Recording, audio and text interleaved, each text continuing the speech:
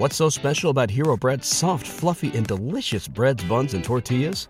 Hero Bread serves up 0 to 1 grams of net carbs, 5 to 11 grams of protein, and high fiber in every delicious serving. Made with natural ingredients, Hero Bread supports gut health, promotes weight management, and helps maintain blood sugar.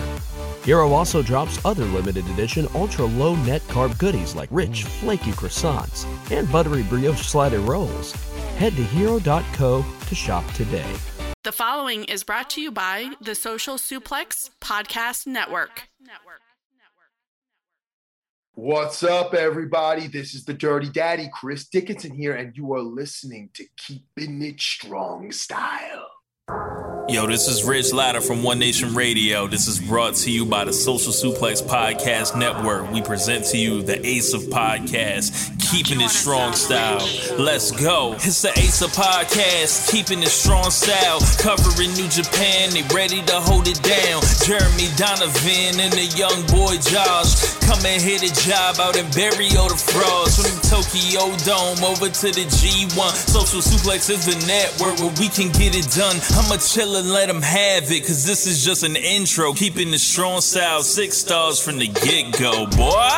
Yeah, from Tampa Bay to the Tokyo Dome, this is Keeping It Strong Style with your hosts, Jeremy Donovan and the young boy Joshua Smith. And thank you for listening. Welcome to Keeping It Strong Style, the Ace of Podcasts on the Social Suplex Podcast Network. Jeremy Donovan here with the young boy Josh Smith. On today's show, we'll be discussing the latest Kizuna Roadshow, Ignition Night 2, answering listener questions, and covering all this news in the world of New Japan Pro Wrestling. You can support our show by subscribing and following the Social Suplex Podcast Network or Keeping It Strong Style on the podcast app of your choice and leaving a rating and review. You can also get all the podcasts and columns over at socialsuplex.com. Check out our Pro Wrestling Tees store, prowrestlingtees.com/social suplex. That's where you can get your official Keeping It Strong Style t-shirt. If you enjoy this podcast, please consider making a one-time or monthly donation by visiting socialsuplex.com/donate and clicking on the donate button under the Keeping It Strong Style logo. This week's episode is brought to you by the NJPW EXT, the only browser extension for NJPWworld.com with features like dark mode, improved translations and layouts, custom and shared playlists, synchronized viewing parties, and much, much more. It takes NJPW World to the next level. You can visit njpwext.us today for details. Young boy, how you doing, man? I am doing well. How are you, man? Doing good, man. You know, we're in the Florida summer season. We're getting rain every week, every day now. Yeah, I noticed like the other week that the way the show usually goes, you come in, you say, "How am I doing?" and then I say some weird shit, and then you're like, "All right, well, let's talk about wrestling." So, but we don't check in with you enough, so you know. Yeah, man, I'm doing good. Got the good news today that my employer is finally gonna start matching for 401k. So, they weren't doing that already? Nah. What kind of grifters were you working for? It's that nonprofit life, man. Oh, gotcha. Yeah. I mean, I'm never going back to work. Oh, in the office? Yeah, like we're like at home forever. Like indefinitely, so it's kind of tight. Well, they probably figured, I'm sure like a lot of businesses are, cutting costs as they realize that their employees can get their work done from home, and so why, rent out a building if you don't need to. Yeah, I think they just didn't want me to come in and stretch people, Yeah, they got wind that you were, at the side dojo learning all these holds and maneuvers, and they can't have that in the workplace. Yeah, I don't take any guff like Joey Janela. Oh, man. Yeah, you might show up in a meeting like Joey Janela, disguised, and cause a ruckus. See, here's the thing. I don't like Q people, bro. Okay, I'm just going to – if you're a Q listener, I'm sorry. I don't like you. And here's the reason why, and it's something that really bothers me. They've co-opted a lot of the things that I like as a paranoid conspiracy theorist. You know what I mean? Mm-hmm. And it's like, okay, I get it. All conspiracy theorists have some commonalities. You know what I mean? But now, like, in the zeitgeist, they're becoming more like, aligned with, far right and alt right and Q people. And I'm like, the fuck? Like, for instance, let me just throw an example out there. Anytime someone comes online now and they're like, don't follow the crowd, don't be a sheep, be a free thinker. Okay. That's like, like sirens are going off for most people. Like, oh shit, this person's Q, anti-vax, anti-mask. But I'm like, wait a second. You shouldn't be a sheep. You should be able to be a free thinker. That doesn't mean that I'm anti-vax. Like, I don't like that. You know what I'm saying? Yeah, it seems like, there's a lot of, they co-opted a lot of stuff in that kind of, yeah.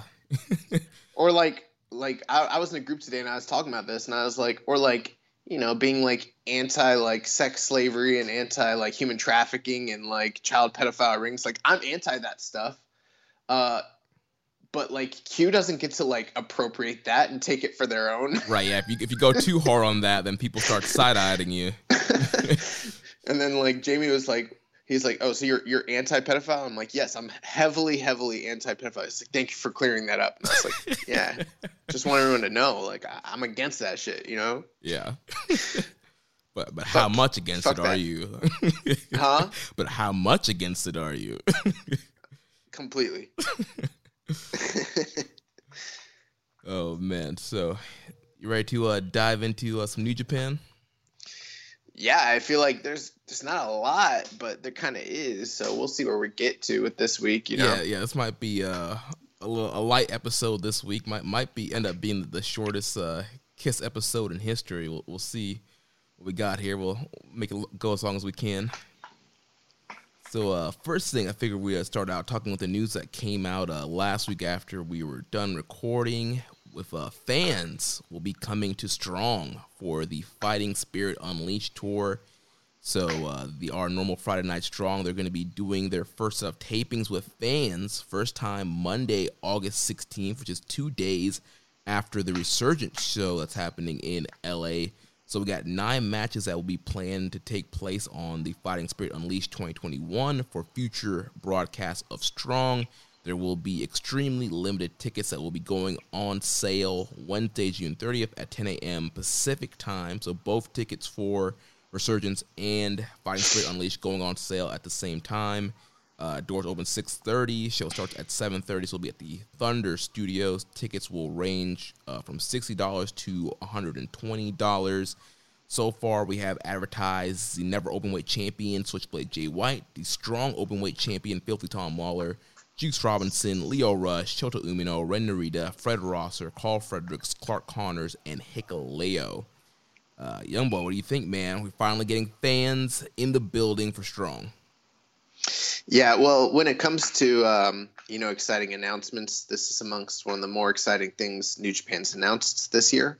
The beginnings of live attendance for U.S. shows. And, we've never had live attendance since they started doing the tapings for Strong or since they started doing the tapings for, its predecessor and that sort of thing. So this is really cool.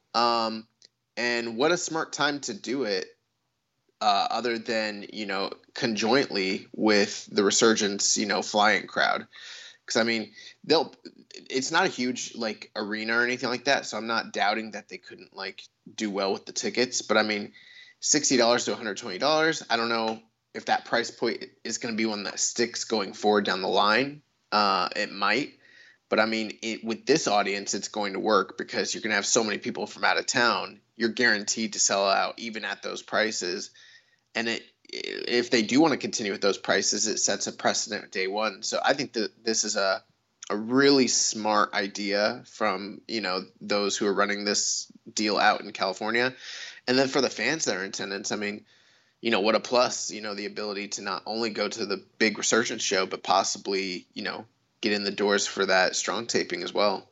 Yeah, I think it's a very smart, marketing move here. You can make, a big weekend out of it. You fly in town, you hit up Resurgence on Saturday night, then you check out California for the rest of the weekend. you stay Monday, you go to these strong tapings, and then you fly out, Tuesday morning. I think it's a nice little weekend, nice little wrestling trip. We're starting to see a lot of companies kind of creating their own destination weekends. And so I think it's a very smart play here with New Japan. Like you mentioned, to capitalize on the fans that will be in town for these shows. This is all happening in Long Beach. That's where the Thunder Studio is as well. So Thunder Studio is Long Beach for the Fighting Spirit Unleashed strong tapings, but the resurgence is happening in LA at the Torch Arena. Yeah, I don't, bro. If we do go, I don't know anything about California. I've been to San Diego before and liked it a lot, but I mean, I don't know. When I think of Long Beach, I think of Dr. Dre and Snoop Dogg being Long Beach, Inglewood. I'm it sounds like a place that maybe you might. I don't know. I don't know what it's like there. I don't know what the what the vibe is, and I don't know. I've been to LA, and LA was wild, and I've heard since the pandemic and everything, it's only gotten crazier out there. So I'm kind of wondering yo, what's it when you were kind of describing, you're yeah, you're gonna go to the one show and then for the rest of the weekend check out California. I'm I don't know. Yeah, it's been quite some time since I've been in California. I went after I graduated from high school, hit up LA, San Fran, San Diego. San Diego's raw. Yeah, dude, I loved San Diego. The weather there was awesome. Nice city. So yeah, I mean, and we did have a question here from Viking Payne saying, Strong will be allowing people to go to their tapings pretty soon. If you guys are in LA for the Resurgence show, will you also be making a quick stop to Strong as well?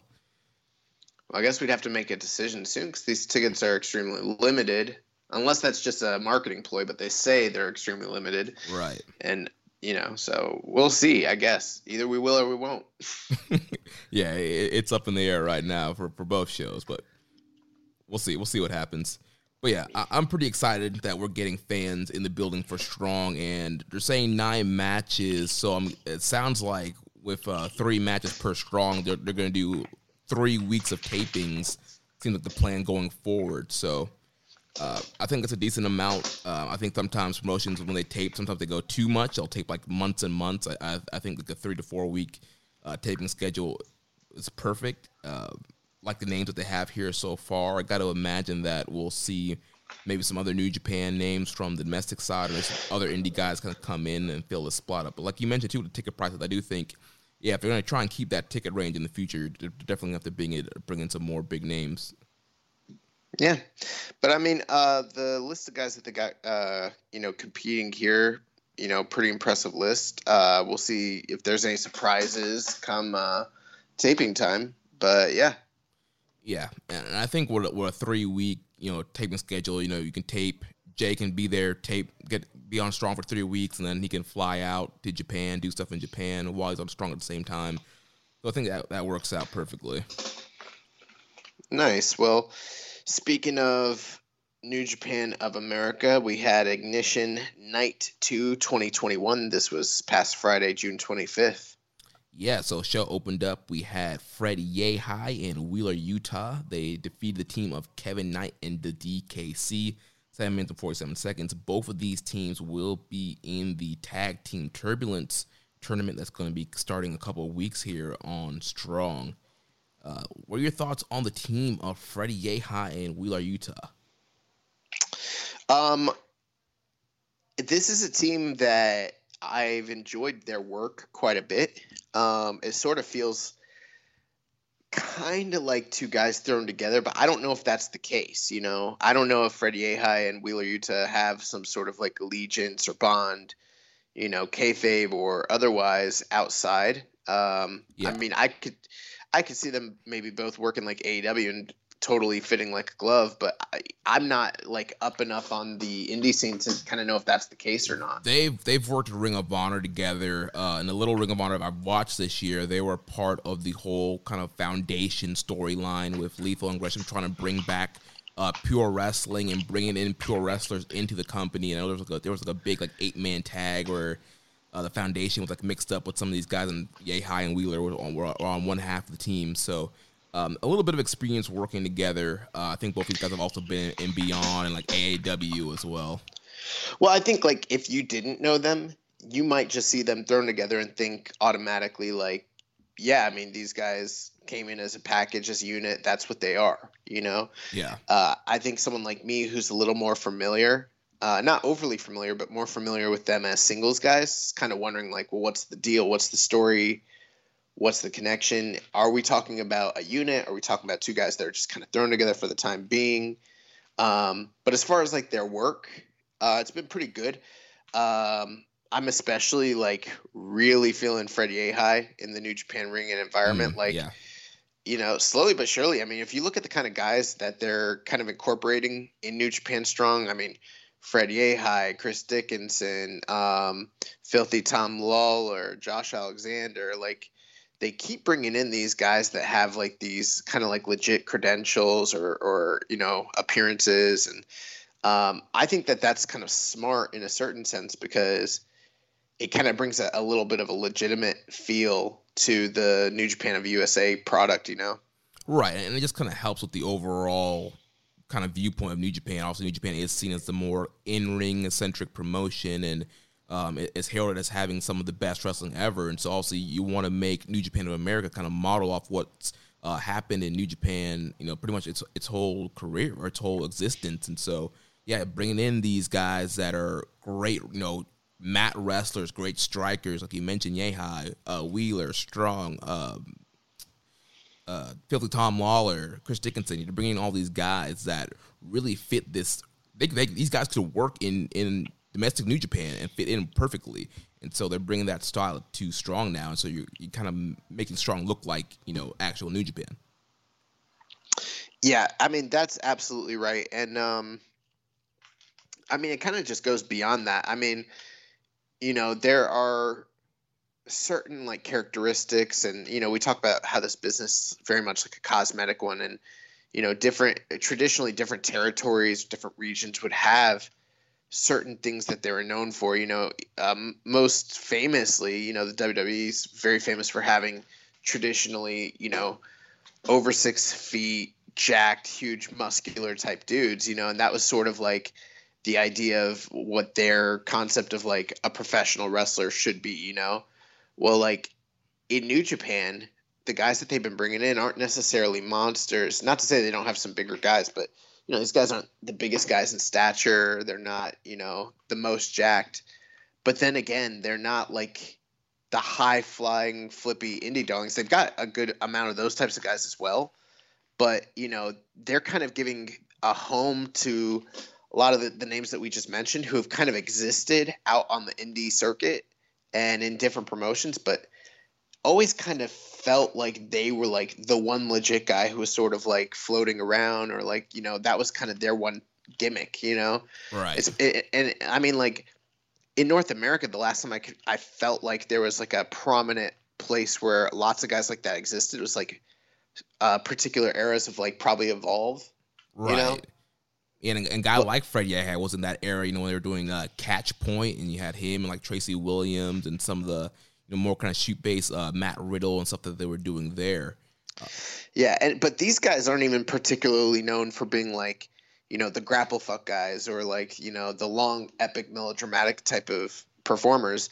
These are guys that are like hard-hitting, tough guys, no nonsense, very legit, very good, exciting, you know, and I think that that's kind of what's needed for this brand specifically. So I'm kind of, you know, I think it's a welcome change, you know, and I think it's something that was lacking in the first year of like New Japan of USA. You know, we had a lot of high flyers, which was great, but at the same time, we were kind of missing like that hard hitting, strong style aspect of New Japan, you know, what kind of defines the company. Right, because yeah, you mentioned at the beginning, you know, there was that 1 6-man tag that had like Blake Christian and ACH and Alex Zane, all the high flyers, and like, it seemed like they were trying to go like for a more American indie junior style, but since then, yeah, like you mentioned, they've kind of pivoted, they're kind of gone to the bread and butter.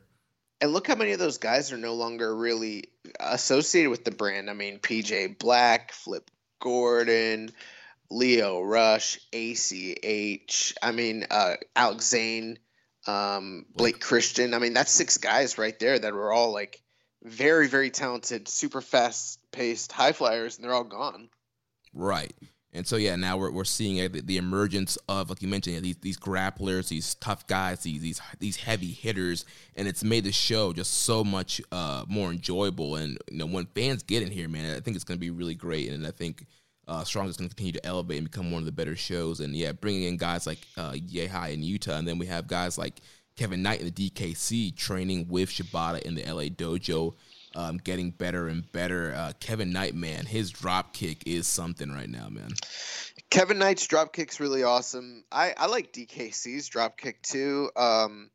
His is kind of more reminiscent of like what Minoru Suzuki is known for throwing. It's not like your beautiful high flying float over drop kick. It's more like a get one leg up there and just fucking kick the guy as hard as you can. So that's cool.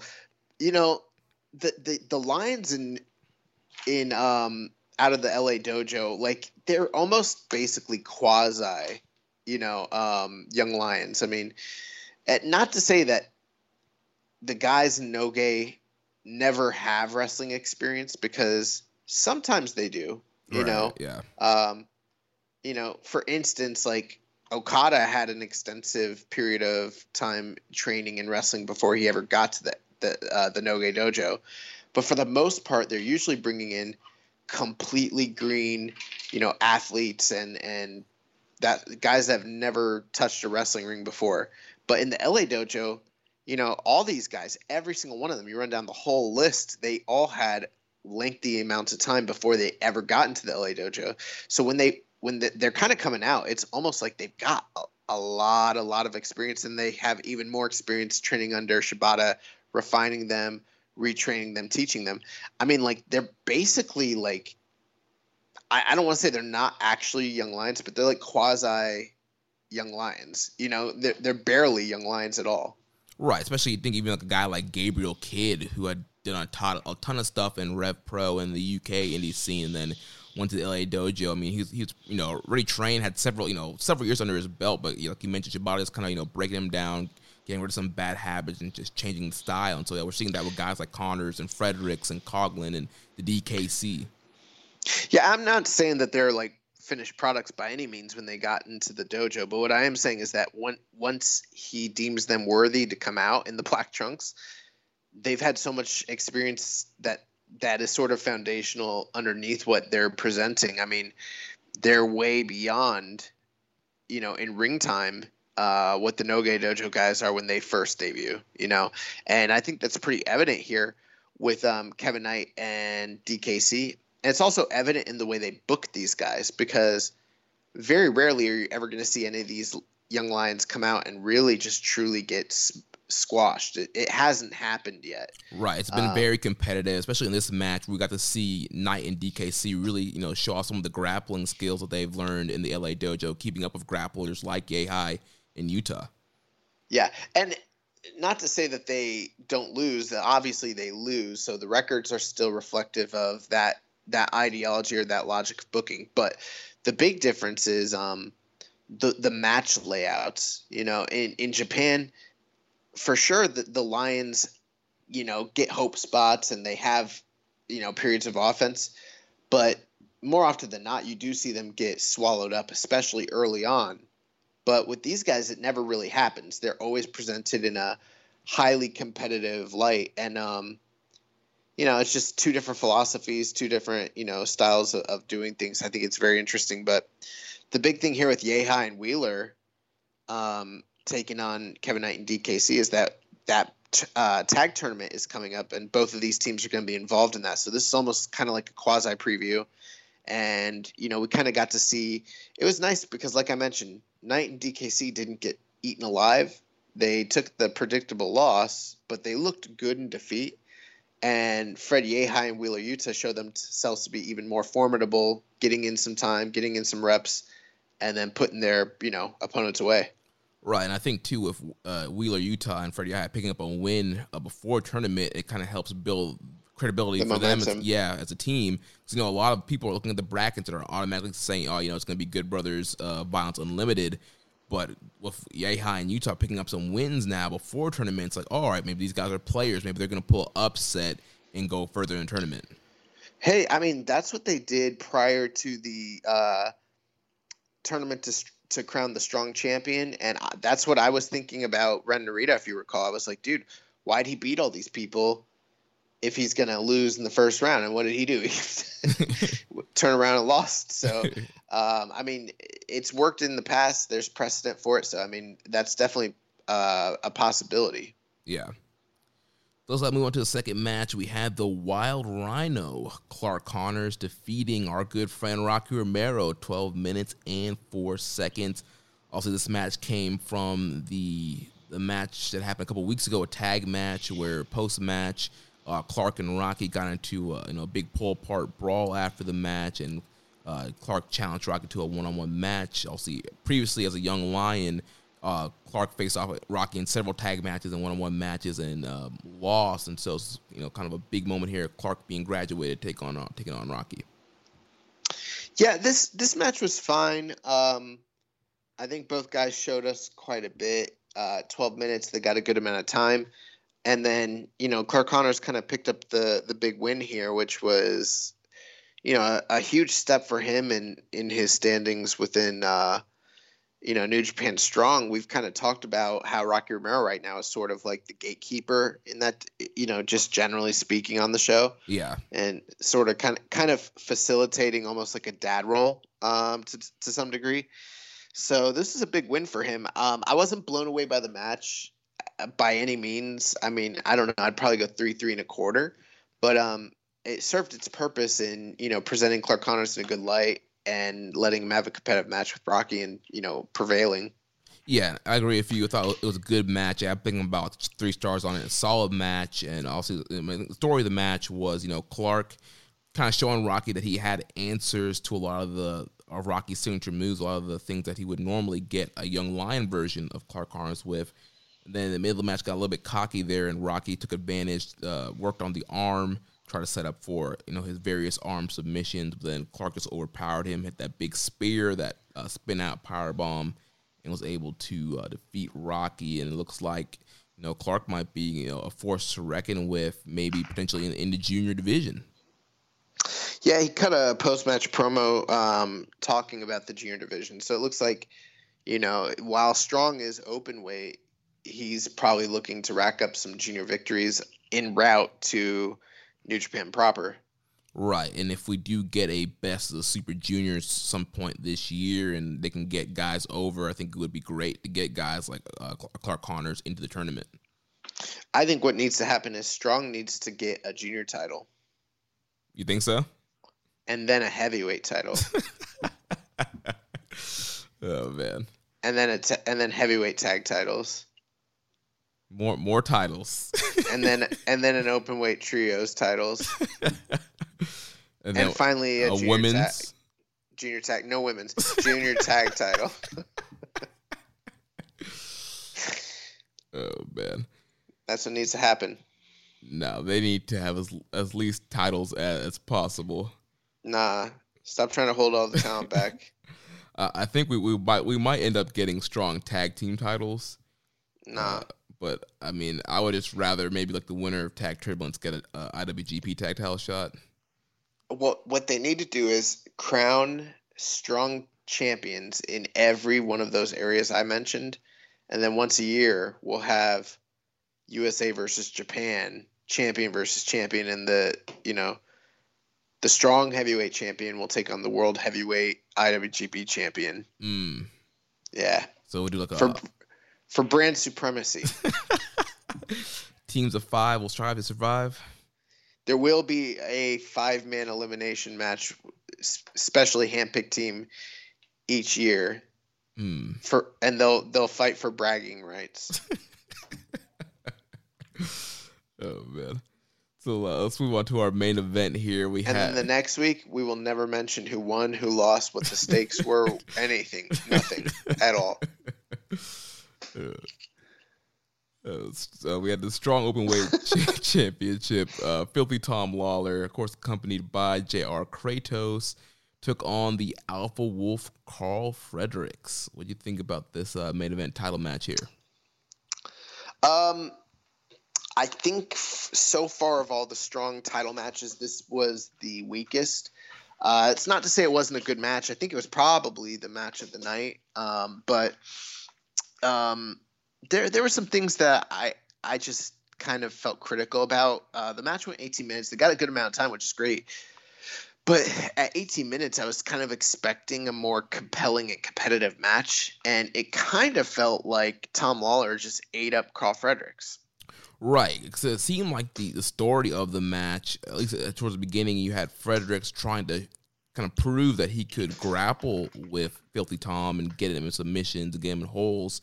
I think that kind of backfired on him because once Filthy Tom kind of started picking him apart, like you mentioned, he was just eating him alive. Pretty much any time that Fredericks get any momentum, Tom would cut him off immediately. He'd go for like his signature spine buster or the drop kick, and Lawler was just always one step ahead of him, cutting him off and getting him in submission holes or throwing him around. And here's the thing. There's nothing wrong with a story where, someone wrestles from underneath and another guy, is dominant on top, especially if that's, again, like I mentioned, the story. And, I mean, I've seen plenty of matches where that was done, super effectively and in a compelling manner to where, like, it gets sympathy on the guy. He's fiery from underneath. You live and breathe with this hope spots, but this didn't feel that way. Maybe it was, I don't know. It might have just been seeing Carl in this type of match for the first time. Might have been part of it. I also think the lack of crowd with that type of story probably was a contributing factor. But yeah, that's what I was gonna say. It's like, because normally, you do that story, you want the crowd to kind of get sympathy and like kind of be cheering Fredericks. So anytime he gets cut off, they'd be kind of living and dying with him and cheering him on. Come on, Carl! Like getting behind him. And one last thing with this is like, a lot of matches in New Japan this year that have been main events. And not just this year. I mean, it's been an ongoing thing, but especially this year and last year, the main events typically tend to have a certain type of length, certain type of match layout, and there's certain things you sort of expect from it. And I've actually heard a lot of voices kind of critical of that, and I think I'm probably amongst them right now, in my opinion, of the house style. But with this match, the way it was kind of laid out and with Filthy sort of just kind of like cutting him off and, them kind of wrestling like a slower sort of methodical pace, I sort of expected at the tail end for there to be some number of like back and forth and, kind of big hope spots and then, a big like finish, because that's kind of what I've become accustomed to out of these main events with New Japan. And instead it sort of felt like, yes, Carl Fredericks did get the Manifest Destiny. Yeah. But the way they shot it, it was one of those things where Filthy got to the ropes, but they shot it in a way to where, like, as soon as he landed, you're like, he's too close to the ropes. Like, right. There's no possible way he's not going to get to those ropes. 'Cause I mean, he's like literally almost touching it. So that didn't help with the drama. And then when Filthy finally did catch him, it was kind of like it was literally in the middle of a Carl Fredericks sequence. So it just kind of came from nowhere, which I'm not opposed to a flash victory, but the match that preceded it kind of just was already, in my opinion, a little slower. And then there didn't feel like a lot that was given. I don't feel like they gave a lot to Carl, Yeah, not at all. Yeah, definitely it was a Filthy Tom showcase, and Tom kind of ate him up here. One thing I did like, though, Filthy Tom being a heel, we're not seeing a ton of interference in his matches, and I liked him at one point towards the end. Fredericks had him in the STF, and he was pulling the hair and gouging the eyes to get out of the hole. So doing little things like that to cheat and get heat and not having to have somebody interfere or run in or choke somebody out with a garrote wire. I really like that. But yeah, like you mentioned, Lawler just kind of cuts him off, hits the mid-rope DDT, hits the PK, 1, 2, 3, puts Fredericks away, retains the title. Throwing a little disrespect there by using, Shibata's PK to beat one of his boys. Then post-match, it seemed like he was trying to shake Carl's hand, but then he ends up getting beat down by Lawler and JR Kratos. Then my man Kojima makes the save. Then he grabs the mic and he says, "I'm the next challenger. I will kick your ass." So at some point in the future, we're getting Satoshi Kojima versus Filthy Tom for the Strong Openweight Championship. Does Filthy Tom Lawler have a finish? What is his finish? He's been using the rare naked choke for majority of his matches. Okay, because I know he does a lot of submissions, and that is one of the things I do really like about Tom Lawler is I've seen him finish guys with various different, submission holds. So there's not that feeling like, he puts a guy in an armbar and it's like, oh, well, he's not going to finish it. It's like, no, he could easily finish it. So that's kind of nice. But, yeah, I was a little surprised to see him beat him with the PK here. I mean, I got that what was happening and I've seen him use the PK before, so it's not like it's not in his repertoire. And then the fact that he was using it as like a jab at Shibata, and taking out his prize student, that was kind of cool. But at the same time, I was almost like, it's cool, but I mean, what's the story here? Is it going to be like that you're going to run through the LA dojo? Is it that you're trying to goad something out of Shibata, even though he's not really featured much on the show? Or is it just one of those things where it's like, we're just going to do it just cause, and, we'll figure out what we're doing in the future. I don't know. Right. It'll be interesting to see where they go with that. I think in the moment, it's just kind of like a heel tactic, gonna get some heat on Filthy Tom. But yeah, it could lead to him, facing off against Clark Connors and Alex Coughlin. Maybe you get Gabe Kidd back and have him just kind of, face off against these LA dojos. And maybe eventually it's kind of a story where maybe in a year or however long, Carl Fredericks comes back and they have a rematch and he beats Filthy Tom. He should have to fight former Young Lion Hiroshi Tanahashi for, because of his disrespect. But you were saying something about I don't remember what it was actually. I was mentioning Kojima, Filthy Tom. Yeah, so Kojima came out. You did a good job kind of recapping that. That was kind of like a cool little, cherry on top. Obviously Kojima is back in Japan, gearing up for this, old man summer storyline that they got going on. Old's on top. Old's on top.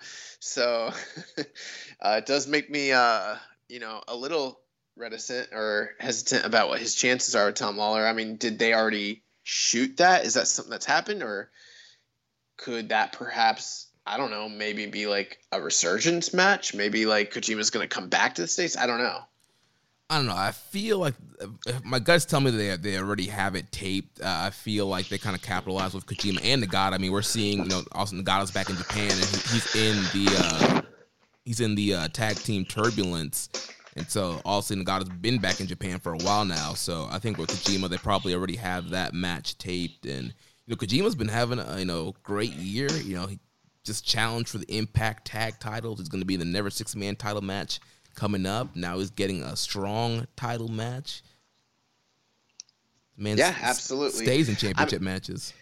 Yeah, I mean, this has been one of the most active years he's had in, I don't know, since probably like 2015, 2016, something like that. So that's pretty cool. And, lots of really cool moments throughout the year. And it sounds like him and Filthy could potentially be another one.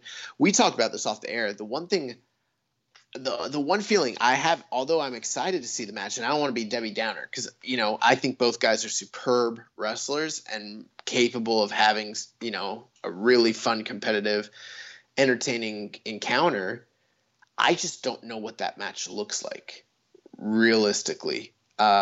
Obviously both guys hit really hard, but when I think of like the style that Kojima's used to wrestling these days, and then the style that Filthy's wrestling, I'm like, I don't know. It's total like, Fire Pro style match. Like, I don't know what we're going to get. Right. Because Kojima's just not much of a grappler. Definitely a striker, and so I think we'll get some good strike exchanges. But yeah, I'm not quite sure what the layout of this match looks like. I mean, if it was up to you, it'd probably end with the strongest lariat, right? Oh yeah, strongest lariat, Koji cutter, and getting a new strong open weight champion. Have my man Kojima going into the LA Torch as a champ. I want Kojima and Court Bauer to get back together and have him bring the title to MLW. Oh yes, we should have. There should be a Kojima. In the States, I wish they could have worked something out. Maybe they did and it's taped already and we don't know about it, but it would have been cool to have Kojima do some MLW and get an MLW shot against Jacob Fatu. Speaking of Kojima, we have a question here from Rambo and Slam Pig. How hyped are you for Kojima versus Filthy Tom? When was his last singles title challenge before this one? And any favorite Kojima matches you recommend? I'm pretty hyped just as a Kojima fan. Like we talked about, I'm not sure what the match layout is actually going to look like, but I think it should still be a pretty good match. Looking at cage match, I believe it looks like his last singles title match. I know what it is. Don't tell me. Okay. His last singles title match was when he challenged at Fantasticamania for the CMLL World Heavyweight title. Yep, against Ultimo Guerrero. Yeah, and that was a match that I was like, this is going to be awesome, and then it was just okay. Yeah, I was thinking in my mind, I was like, how far back does this go? And I was actually pulling up cage match myself, and I was like, was he part? I almost was like, did him and Shibata have that? Was he part of that third generation feud? And I was like, no, he never had a match. And then I was like, oh, I remember. Fantasticamania. yeah. This Kojima run, he's making up for lost time from last 2 years of Fantasticamania, because normally he's featured there and he's having a big rivalry and a lot of big matches on those tours. So yeah, he's getting his time back here. Yeah, absolutely. What was the rest of the question? Any favorite Kojima matches that we can recommend?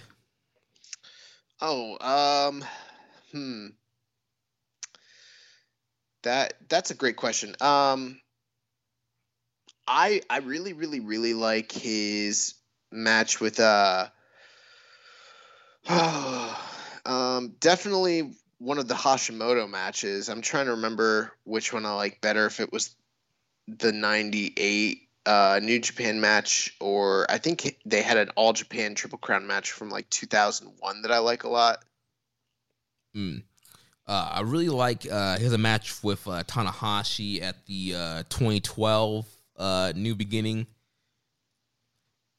That was a really good match. Oh, it was 2003. Yeah, I really liked the match with him and Hashimoto from 2003. Him and Kawada from All Japan for the Triple Crown in 2005. That's up there. The Tenzan series that he had in 2005. Yeah. Really, really good stuff. 2013 Destruction against Okada. That match is good. Him and Tanahashi in the Dome. Yeah. Is really, really great. There's a lot of good stuff out there. The Will Ospreay match from this year. Yeah, the no DQ match. That match is awesome. That match really ruled. Yeah, I love that match. There's his random 6-man unit where he teamed up with Ricochet and Finlay to take on the Young Bucks and Adam Cole. Yeah, so there's a lot of really good Kojima stuff out there. All that I'd recommend. Him and Tenryu, 2002 and All Japan. Yeah, a lot of good stuff there from the leader of the Bread Club. The Bread Club's not real. Bread Club's a state of mind, man. So coming up this week on Strong, we will have the Fireworks Frenzy, and in order to celebrate the 4th of July coming up. And so we'll have Leo Rush taking on Adrian Quest, Hikuleo taking on Jordan Clearwater, and then the main event of Fred Rosser and Bateman, which we saw built up a couple weeks ago with that tag team match. This might be, in my opinion, one of my least anticipated Strong episodes.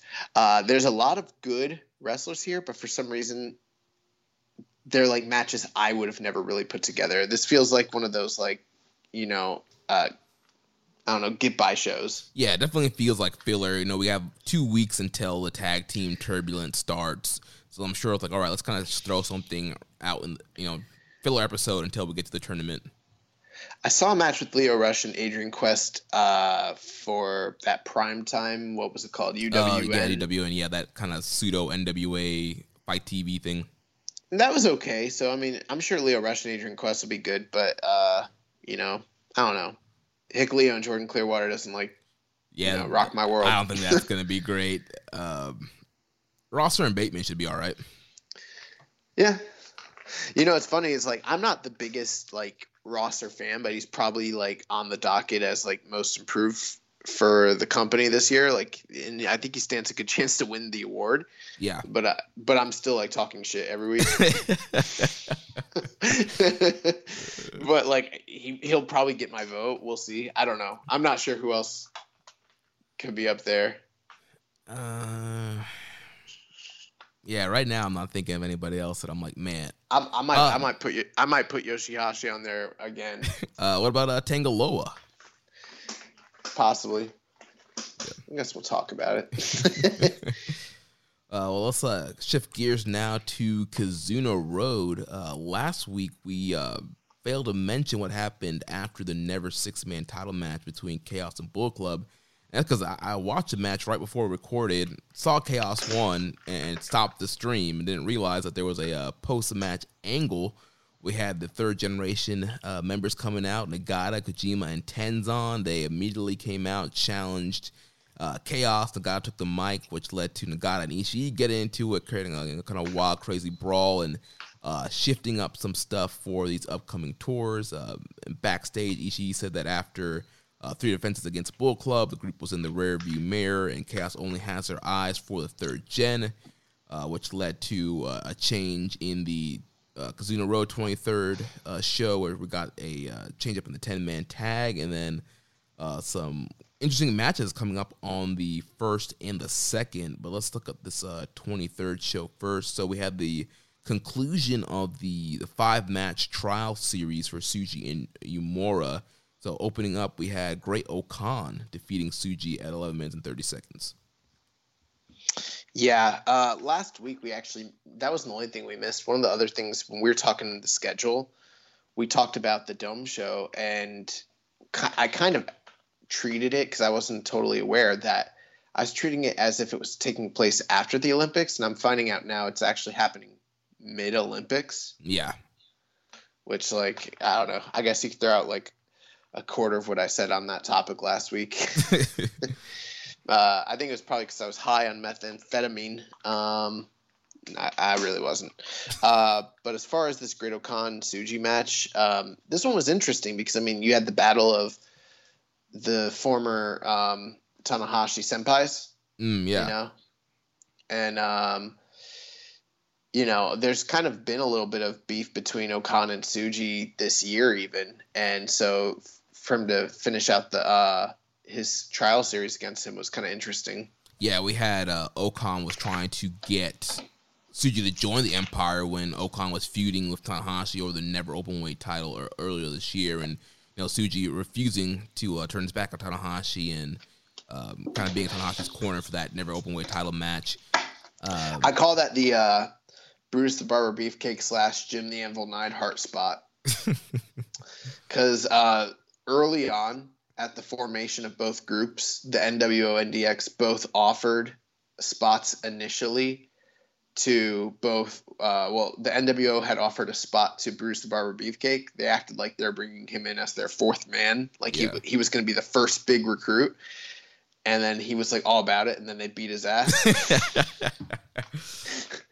And DX did the same thing. I don't know if you remember, like after the Montreal Screwjob, they brought in Jim the Anvil Neidhart the next night, and they like acted like they were offering him a spot, and he was like all about it. And then they low blowed him and beat his ass out of the group. So that's Tsuji was in that spot basically. And Tsuji watched his tape. He's like, I know how this ends. I will not be finessed by the Great Okan. And then Okan's like, all right, well, then we'll just give you the ass beating anyway. Right. I'll still go beat your ass. So here, hold this. But this match was interesting just in the sense that, like, it was kind of an Okan match, and Tsuji's just sort of, you know, played the lion to Okan's graduated superstar, you know, working his gimmick. I I would even probably go as far as to say, even though I like Okan matches, I didn't find this to be the most compelling Tsuji. This is probably, for me, the bottom rung of the Tsuji 5-match series, probably. Yeah, I feel like this match had the potential to be better, but also I think they were trying to tell a story here and like kind of stories, telling stories. Kind of similar to the Lawler match in a way where Great Okan just kind of ate Tsuji up, and Tsuji didn't really get much offense in. He tried to outstrike Okan, didn't work. He tried to outpower Okan, didn't work, and Okan just kind of cut him off at every pass until he got him into a Boston Crab and got him to submit. I was listening to someone recently, I don't remember who it was, but some wrestling personality, and they were talking about how you always hear commentators be like, well, we tell stories, and like, this person's like, no, you don't. That is not your job. You don't tell stories. The wrestlers tell the stories. Your job is to narrate the story that they're telling in the ring. In fact, your job is actually not necessary, because if you weren't there, we could still see the story play out, for the audience. You just happen to be the people that are adding, and observing and commenting on it. You don't tell the story at all. Right. Which, some people probably say it's nitpicky, but I completely agree with that philosophy. Yeah, but, and we've seen, especially like during the G1, we've seen matches without commentary, and they're still great. The story still comes across, and yes, commentary is great, and I do love good commentary. But yeah, you should definitely be able to be able to get into a match and do the story without commentary. Also, a big mark for the 1, 2, 3 go. Is that the name of the wrestling? 3, 2, 1 battle. 3, 2, 1 battle / they also do it at Kaiju, where they do the commentary over the loud mic in-house. Yeah, that's always pretty entertaining as well. But the next match of the night was the final match for Yuya Uemura as he battled Golden Star Kota Ibushi. And Kota Ibushi beat him 13 minutes and 13 seconds. Yeah, this match was raw. This is probably one of the best out of the Uemura series. This is the best out of the whole thing. Yeah. Ibushi, he, unlike in the Okan match, Ibushi gave Uemura a lot. There's a lot of great striking here between Ibushi and Uemura. A lot of great sequences here, and Uemura getting some good offense on Ibushi. And Ibushi pretty much kind of treating it like almost like a regular matchup, not taking advantage of the young lion here. Yeah, I would agree with that. One of my favorite things was Ibushi rocking a reverse full Nelson on Yuya Uemura. Yes, that was dope. That was something where, like, I saw it, I reached my hand out, made a fist, put that fist in my pocket, and said, I got that. I'm taking that. That's stolen. It's mine now. Yeah, I think that would be a pretty cool finisher. Nah, I've got to finish. I got to finish. It's not that, but that move is raw. yeah, that was dope. And yeah, just Ibushi was just striking the crap out of Uemura here. Dave went 4 stars on this. I don't know if I'm quite that high. I'm not that high. Also, Dave went 4 stars on JR Kratos and Kojima. That match wasn't 4 stars either. No, as a Kojima mark, I didn't go 4 stars on that. I think I went 3.5 on the Kojima match, and I think I'm like Dave's losing it, bro. I'm like 3.5, maybe 3.75. Here's what it is Dave spending all his time watching that shitty Jacksonville promotion, right? And then he's not used to like really, really, really good like Japanese style anymore. And then every time he turns on, he's like, holy fuck, 4 stars. Did you see the way they were chopping each other? Where did this Uemura kid come from? No, I'm just joking. But yeah, I thought it was a real good match. I think it's the best series. I think I would probably maybe go 3.75 on it. Yeah, I agree. But yeah, really good match here. And for me, match of the night. Yeah, Ibushi at the end here, he locks in a really deep single crab, like a lion tamer single crab onto Uemura to get the submission win here. Yeah. And then post-match, Ibushi was very respectful to Uemura, kind of raising his hand and trying to get the crowd to really kind of cheer for him. So some respect shown here. On the subject of Young Lions, did you notice that they just uploaded a bunch of Young Lion matches to New Japan World? I did, yeah. Yeah, there's like ones with like Goto and Okada and Taguchi, and then some like really older ones from like the 80s and 90s. So I want to check that stuff out because I mean that's not stuff you see every day. And it's not like tape traders or back in the day we're like, oh man, you gotta see these Young Lion matches. So it's pretty cool that we have some limited access to some of that stuff on the world now. Yeah, I'm glad they're starting to upload some more of that stuff that's not up there from the archive. Bro, their archive is so like incomplete. It's kind of crazy. I know. I was like looking through some years, because next week will be my pick for recommended match. I was trying to look through. I'm like, man, there's a lot of stuff missing. Yeah, there's a lot missing. So let's move to the next match here. So here's the match that was changed up due to the third gen challenging. We had the Chaos team of Goto, Okada, Ishii, Yano, and Yoshihashi defeating the team of Tenzan, Kojima, Makabe, Hanma, and Yuji Nagata 13 minutes and 19 seconds, building up for the upcoming Never Six-Man title match that we're having on Friday. Really good match here. A lot of great interaction. You have a lot of really good wrestlers in this match. Closing stretch there was good with Hanma and Ishii. Kind of reliving a little bit of the magic that they normally have together. Hanma pulling out a brainbuster on Ishii was what popped me. But eventually Ishii hit his brainbuster on Hanma at the end to get the win. Then moving on, we had the Sugun team of Desperado, Taichi, Kanemaru, and Zack Sabre Jr. defeating the LIJ team of Bushi, Sanada, Shingo, and Naito. So once again, just continued build for the upcoming tag team title match between Tekkers and Naito and Sanada. Despy gets a pin on Bushi. They also did beat up Hiromu at the beginning of the match because Naito wanted Hiromu to open the ropes for him. He was doing that. Taichi kicked Hiromu off the turnbuckle there, and with Bushi eating the pin, I'm wondering whenever Hiromu's coming back, if we're gonna get Hiromu and Bushi challenging for the junior tag titles. Yeah, definitely. I mean, we will see because this this entire division's sort of on ice, right? And then in the mud. And then the main event here, speaking of the junior tag team titles, they were on the line. We had El Phantasmo and Taiji Ishimori defeat Roppongi 3K, Sho and Yo 26 minutes, 43 seconds. Young boy, what do you think about this main event here? So the main event didn't necessarily play out the way I was thinking it was going to. It looks like, again, we have gone the route of crowning new champions, Phantasmo and Taiji Ishimori, and this is on the heels of Ishimori, turning around and preparing to challenge for the IWGP title against El Desperado. It feels like we've seen that sort of thing play out, over the past couple title reigns. So kind of interesting, but we discussed that last week. As far as the match goes, I talked earlier in this episode about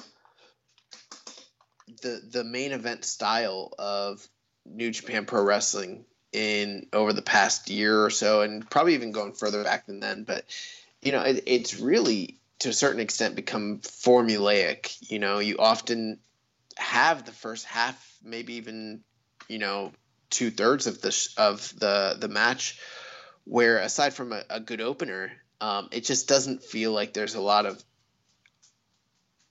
I don't know, there's a lot of fluff, a lot of filler. There's not a lot of heat behind what they're doing, and then they go to a close, and the close is usually fantastic, but it feels like, they could be filling the time better. And that's sort of what this match felt like. Was the match good? Yeah, it was good. But I mean, it kind of just felt victim, in my opinion, to the necessity for whatever reason that New Japan feels. I understand they want to give the fans their money's worth, but the feeling that they have to go 27 minutes, 30 minutes plus every single match, even if the story or the feud maybe doesn't even call for it. You know what I mean? Mm-hmm. The other thing too is like, I know Phantasmo and Ishimori haven't teamed together as extensively as some of the other junior tag teams that are in this division, but over the past 2 years, it really does kind of feel like it's just been Roppongi 3K, Suzuki-gun, and the Junior Bull Club team kind of just trading the titles back and forth, challenges, junior title matches, and then, you mix in, the 5-man eliminations, you mix in the 6-man tags and the 8-man tags and everything like that. It just feels like it's a never-ending round robin of these guys fighting each other, in perpetuity. Right. Yeah. I mean, like you said, I thought this was. I mean, the work was good. This was, as far as like the actual wrestling, it was pretty good.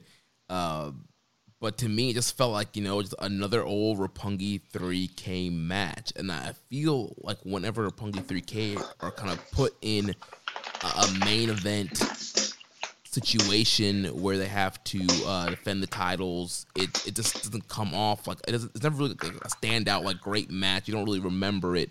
I feel like they're matches I remember that when they're kind of in the opener when they're facing a team like the Young Bucks. We've seen them time and time again now against Bull Club, against Suzuki-gun, and these matches they're always pretty much almost the same match. Like they're good matches, but you kind of want a little bit more. For me, I feel like Sho and Yo are the tag team equivalent to Sonata. Now in that same respect, they're more successful at what they do than Sonata is as a singles wrestler. But there's kind of some parallels to where it's like with the right opponent in the right situation, they can excel. They're supremely talented, good looking, over with the crowds, have superstars written all over them. But sometimes the sum of their parts doesn't equal to what you think it should when it comes to the bell to bell. And does that mean that they're not good wrestlers? No, they're fantastic wrestlers, just like Sonata is. But sometimes you feel like there's something missing, from the package, where I think Suzuki-gun kind of gets over. And what's funny? They kind of are like Sonata. Wow, this parallel is working out really well, because to me, Sonata is more compelling and exciting and a better performer when it comes to tags. You put that guy in a tag and like he's fucking incredible. Put him in a singles, he's really good, but there's it feels like there's a ceiling. Right. That's what I think about Suzuki, or I've been saying Suzuki-gun. I'm sorry, Roppongi 3K. With them, I feel like as a tag team, they're very good, but there's a ceiling. But as singles performers, I'm usually more compelled by each of them in single situations as opposed to them as a tag team. I mean, you take a look at their catalog of great matches. I know it's not always just about the star ratings, but sometimes when it comes down to like, you take a look at their title, they've held the titles a bunch of times and they've won the tag tournaments a bunch of times. But when you look at the catalog, I mean, there's a lot of good matches, but there's very few truly classic great matches. And that's not something you would have said about the generation of junior tag team performers that kind of preceded them. Forever Hooligans, Red Dragon, Young Bucks, the list goes on and on. I mean, there's a bunch of them. And Apollo 55, Golden Lovers. I mean, all those teams were putting out banger after banger, week in and week out. And I don't feel that way about any of the junior tag teams that exist right now, to be honest with you, in New Japan at all. And I haven't for a while. Right. Like you mentioned, all those junior teams kind of set the precedent of kind of this, high pace, high flying, hard hitting action. And we have not been getting that with the junior tag team titles with Roppongi 3K and Bull Club and Suzuki-gun kind of being in the main mix here. And I think, Roppongi 3K, man, I just think they're so stale now as a team. You've literally done every story possible you can with these guys. They've won the titles multiple times. They've won the tournaments. They've had comebacks. They've had to overcome Suzuki-gun. They've had to overcome Bullet Club. They've came back from injuries. I just feel like we're kind of in a flat circle with them now. I think it's time. I think they gotta kind of do something with these guys in a single role, like you mentioned. We're like Sho and Yo, when they're in these Super Juniors or singles matches, Sho is facing off, Shingo or never titles matches. doing some really compelling stuff, and I think it's at the point now that they got to break these guys up. I know we talk about it all the time. We get questions about it all the time. When are they going to break up? Who's going to turn on two? Who's going to be the heel? Who's going to be the face? Not sure about that, but I think it's time that they need to break these guys up because it's just going to be the same kind of repetitive circle. These guys lose the belts. They go into the junior tag team tournament. They win the tag team tournament. They win the belts at Wrestle Kingdom. 1 or 2 defenses, they lose the belts, and wash, rinse, repeat, and it's just getting real stale, real old. And these guys are not spring chickens. I mean, they're in their mid to late 30s. You got to do something with these guys now. Yeah, I pretty much agree. And you know what? I don't want this entire thing to be, a session where we just pile on Roppongi 3K. But I think that them being the standard bearers of the division and the division feeling so stale, it kind of is what's causing some of that indictment to, be poured out, that vitriol be poured out against them. But I mean, I feel the same way, honestly, about the Ishimori and ELP at this point, to be honest with you. Like, it doesn't seem like it, but if you really think back on it, when did these two kind of really establish themselves as a tag team? It's around the time that Robbie Eagles left Bullet Club. That was like over 2 years ago. Yeah, that's crazy to think about. They've been teaming a long time. And like just now, when we got that post-match promo at Dominion where ELP tried to challenge and then Ishimori kind of like stopped him and took charge. That's the first time that there's been any sort of like even small sign of competitive nature between the two of them, or any sort of strife. Just the fact that they're both on the level to challenge for the junior title, and they're kind of both aiming for that same goal. But it just feels like, man, I mean, same rotation of the same 3 teams. I mean, maybe 4 if you count Taguchi and Wato at this point. But I mean, I don't know. This division is really lacking, and I'm kind of tired of watching all of them wrestle each other at this point. Hopefully with things getting better as far as the pandemic goes, they can bring someone in, but like, I'm like, God, please bring in anybody, like do something different, because at this point, like, I don't know how many more Roppongi 3K Suzuki-gun like matches I could stomach. Like, I don't think I could watch another one. In fact, like, I'm almost at the point where I might boycott watching junior tag team title matches until they do one that's compelling. And I've never even done anything like that on this podcast, ever. Yeah, we need some new teams. We need some new juniors for both the singles and tag division. We need domestic juniors. We need foreign juniors. We need an influx of talent to shake things up in this junior division. And like you mentioned, it kind of stinks that we're kind of having to critique it so badly, because overall, I mean, these guys, they're working really hard, having good match. But yeah, it's tired of seeing the same guys going at it. ELP, he gets the win here with the sudden death. The boot was not loaded throughout the match. He loaded it up towards the end, so that the ref wouldn't expect anything. Hits the sudden death. They get the win.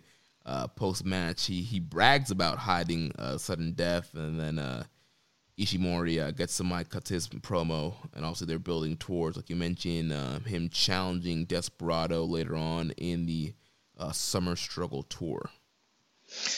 Yeah, I mean, this was something that was pretty. Now that we've kind of got the complaining out of the way, the finish of the match was pretty entertaining, because I mean, ELP has kind of been gone for a while. He's now back, and the whole time it's like we kind of forgot about sudden death. He hadn't really been alluding to it. They hadn't been teasing it, and then suddenly, as if to say, like, you guys all forgot, like, he stomps on the foot, and then you're like, oh fuck, and then like he takes him out. You're like, oh shit, they won. Yeah.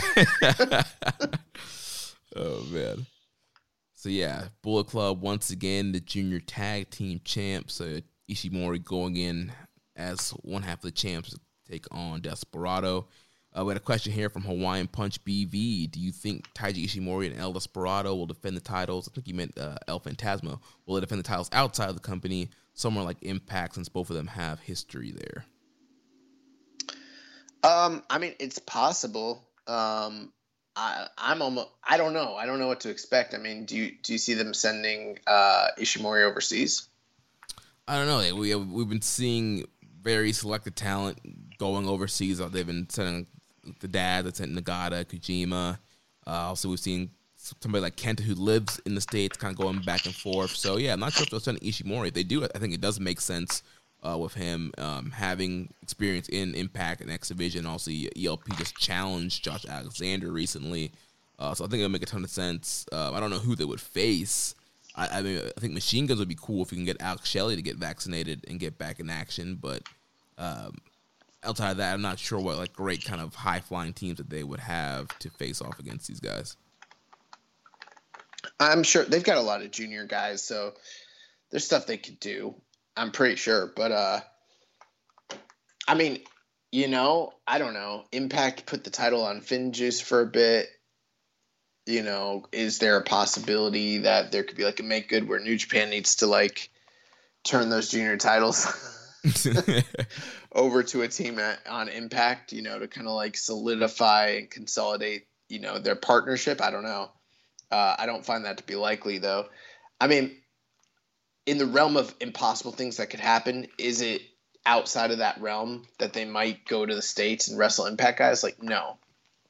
But, I mean, until I see it happen, I'm not counting on it. Yeah. What's so special about Hero Bread's soft, fluffy, and delicious breads, buns, and tortillas? These ultra-low net-carb baked goods contain zero sugar, fewer calories, and more protein than the leading brands, and are high in fiber to support gut health. Shop now at hero.co. Well, that wraps up the June 23rd show. Like I mentioned earlier, we got 2 shows coming up this week. So we have Thursday, July 1st. We're going to have Doki, Despy, and Kanemaru taking on ELP, Jado, and Taiji Ishimori. Second matchup, we're going to have Suzuki and Dangerous Tekkers taking on Bushi, Sonata, and Naito. And then we're going to have 3 big singles matches to build up to the Never Openweight title match. We're going to have Tenzan taking on Yoshihashi, Satoshi Kojima taking on Hiroki Goto, and the main event will be Blue Justice, Yuji Nagata taking on the Stone Pit Bull, Tomohiro Ishii. Yeah, I'm very excited for this series.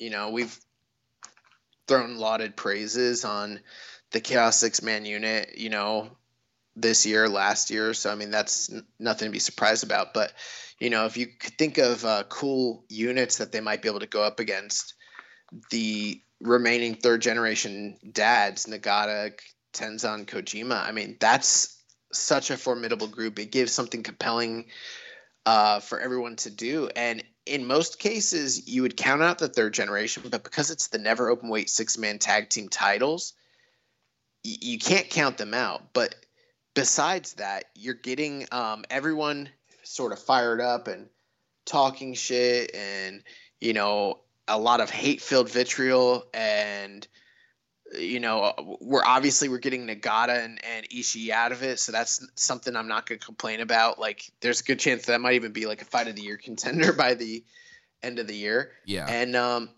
one of the I love the backstage comments that they've been making to each other. Like, Ishii's talking that shit. He's like, yeah. He's like, we'll be happy to give you guys some final memories before you go. Yeah, the promos have been great between both these teams. Looking at these singles matches, any other time of the year, I would say, well, it looks like Yoshihashi would win, Goto would beat Kojima, and Ishii would beat Nagata. But I feel like you have to have at least one of these third-gen dads win to build up some heat for the title match, right? You're saying, do I think the third generation dads need some victories to kind of build up anticipation? Right, yeah. I think at least one, maybe 2 of these guys got to get some wins here to build some victory. I don't think we're going to see a Chaos clean sweep. Dude, let me tell you something. If there's a Chaos clean sweep, you can bet your ass that the third generation dads are winning the titles. Right. Which I could see. That booking makes sense to me, Yeah. I think last time they did this, it was with the Bullet Club team, and that's when Taiji beat Goto in a singles match again. and I think Kenta had beat Yoshihashi. Yeah, I could see the third generation dads picking up some victories, possibly. I'm not sure which ones I see. The one that would probably be the most likely is Nagata beating Ishii. Yeah. I mean, you could do Kojima over Goto, especially with Kojima getting, the number one contender for the Strong Championship. I'm not sure how much that really plays into domestic booking, but you could do it because of their standings in the company, especially this year and everything. But historically speaking, bro, Nagata hasn't beat a top contendered heavyweight, bro, in singles action for like 7 years or something like that. It's something that people don't really pick up on or realize, but like since his final G1, like he hasn't beat anybody really. He beat Suzuki in that Nagata. No, I'm talking about Kojima. Oh, Kojima. Okay. Yeah, Kojima hasn't, and so if he did beat Goto, that like at this point it would be a huge upset. Right. See, I can't think of the last like big person that he's beat, because obviously he lost to Shingo. I remember him beating. Didn't he beat Yoshihashi at some point? I think he might have. I'm on Cage Match, so I mean I'm pulling it up, so we'll know here in a second. And this is I'm only counting New Japan proper, so nothing with like no excursion matches, no strong or anything like that. But and we're talking about non-young lions and non-juniors, Yeah. Oh man, I don't know. I'll keep looking. You can continue. Yeah, you're probably gonna have to scroll back. You're probably gonna have to scroll back to the last G1 he was in, to be honest. Because I can't think of any time that he's really beaten anybody recently. Yeah, it was Sonata in 2017. Wow. He has had some victories outside of New Japan that are significant since then. Like he beat Suwama in All Japan in 2017, and he did defeat Walter in Rev Pro in 2018. So I mean, it's not like he's completely dearth of singles wins, but I mean, yeah, bro, like it's like that's 4 or 5 years since he's had a significant singles win in New Japan. So I would find it really hard to, and that was something we talked about this a while back when he had some, I mean, he's had some significant matches this year. I mean, he had the match with Kenta in the Dome. He wrestled Will Ospreay, Jeff Cobb in the New Japan Cup. But I mean, it's just been a really long time since Kojima's beat somebody. But he's got momentum coming off, the strong run with Jared Kratos and everything like that. So who knows? Yeah, he's picked up wins on Strong. He's picked up wins on Impact. Yeah, he's been very active in the last few months. A lot of focus on singles action, where Goto's been focused on 6-man action. So maybe that might come into play. A story they can tell there. I'll look up Tenzan too and see how far back that goes. Yeah, I think Yoshihashi should be able to get the win here over Tenzan.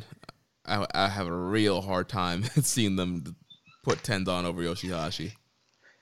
I think it's unlikely, but it's not impossible. Yeah.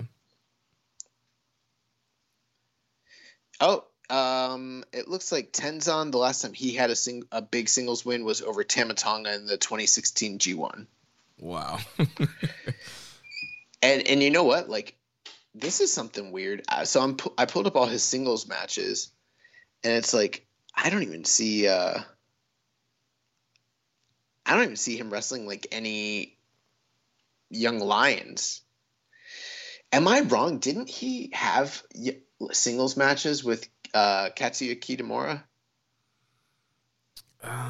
Maybe not. Oh no, he did. It's right here. Okay, yeah, 2018, and he beat Kitamura, who was a lion. So, but yeah, he hasn't had a singles win over anybody of note in New Japan since 2016. So that's kind of what I'm basing my thoughts on. Is like, bro, I don't know if I find it really, but like with Nagata Nagata still pulls out an upset win here and there over top guys to this day. The upset over Suzuki, and then he just recently had the U.S. title match against Mr. John Moxley. And so obviously he's going to be in the Tag Team Turbulence Tour on Strong. So Nagata's still very active as well, winning some big matches, kind of getting his name out there.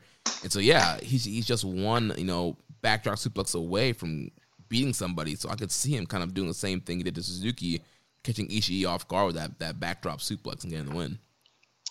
Yeah, my most likely, this is going to be the booking I'm going to predict. Chaos wins all 3 of these matches, and then they drop the belts afterwards to the third generation dads. I'm going to have Nagata getting the upset over Ishii, and then Goto and Yoshihashi winning. And then I also think we're going to get new never 6-man champs.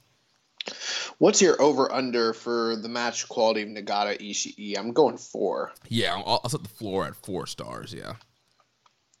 Yeah. So that's what I'm very, very, very excited about. Can't wait for that. And that's one of those main events that I think would benefit from the 20-plus minute time. Like you give Nagata and Ishii 20-plus minutes, like, they'll mess around and have a 5-star match on this Cork and Hall card. Yeah, very, very possibly. But that's a card that I'm super excited about. And I mean, I don't get super excited for New Japan cards these days. So that's one that looks really great. The next day, Friday, July 2nd, we have a pretty interesting card. Ibushi against Tsuji in the opener. Shingo Takagi against Yuya Uemura after that. There's a Suzuki-gun 6-man tag of Desperados, Suzuki, and Kanemaru taking on the Bullet Club team of Phantasmo, Chado, and Ishimori.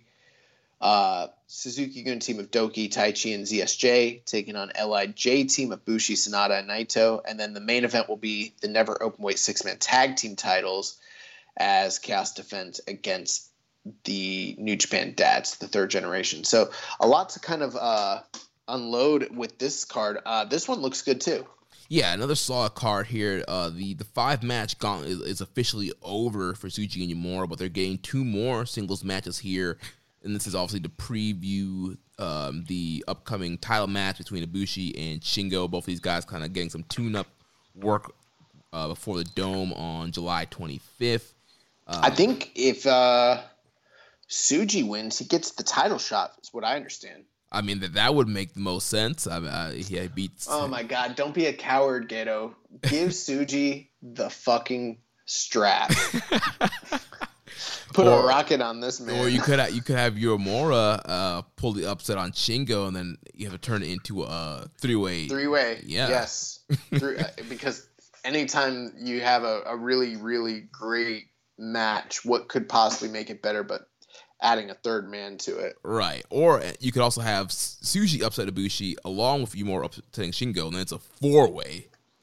Or they could do what All Japan just did, have a series of matches where the first person to beat 2 guys in a row during that night will become the champion. Yeah, I heard that series, and I heard a lot of people having a hard time explaining the rules to that series. Well, bro, so like New Japan, and different companies have done this, but like for instance, New Japan at one point had a vacancy for the WWF junior heavyweight title, which at the time was that was the top junior title in New Japan, even though it was WWF. And they had a 3-way gauntlet between, and it was always confusing because they considered it one match, quote unquote, but essentially it was a gauntlet round robin between the Cobra, Davey Boy Smith, and Dynamite Kid. This is like 84, 83, 84. It was after Tiger Mask vacated the title and left wrestling briefly before he went to UWF. And the way that worked was each man wrestled each other during the night one time. And then you got points, and the winner was the guy with, the most points at the end plus tiebreaker, Yeah. So, I mean, pretty simple, each guy faces each other once, and then you end up with your points. And they did this famously in the 97 All Japan Champions Carnival. But that's not what All Japan just did. What they did was a series of matches determined by random draw order where the guy who won it, who ended it, had to be the first guy to beat both opponents back to back. So hypothetically, it could have gone on forever. Yeah. You know, someone could have beat one guy and then lost to the next guy, and then that guy would have lost to the next guy, and then just keep going because someone had to win 2 times in a row. Luckily for them, they booked it, so they only did 3 matches. Yeah. But, like, they could have easily, like, it was, and you know what's funny? They could have just called it a round robin with the 3-match feature because that's all they ended up doing anyways. Right. It would have been a lot less confusing. It would have made a lot of sense. But I think that's what New Japan should do regardless with Shingo, Uemura, and Kota Ibushi, you know? Or they can do what TNA did to crown the first X Division champion, a 4-way double elimination match. So it's a 4-way, but you have to get pinned twice before you're eliminated. No, what they did in TNA was they did a reverse battle royal, and then the last 2 guys wrestled. No, was it a gauntlet for the gold? Is that what it was? Not for the first X Division championship. No, I'm talking about for the NWA title. NWA. Yeah, they did a gauntlet for the gold thing. Yeah. What was gauntlet for the gold? It was just a gauntlet for the gold was a Royal Rumble, but then the last 2 guys had to wrestle in a regular match. And it was basically Royal Rumble. Like, it was time intervals, and then they came out, right? Right, and then the last 2, the referee would come in and pinfall and submission. And I think the final 2 was Ken Shamrock and The Wall. Yeah. They called him, what, Malice, I believe? I think so, yeah. I don't know. It's been years. But, yeah, that you know what? New Japan should do that. Same shit. Why stop there? Let's get a King of the Mountain match going. With the penalty box and everything. Yes. Let's get these 4 guys. Let's get King of the Mountain. Get a penalty box. Get a pin, grab the world title, hang it up there.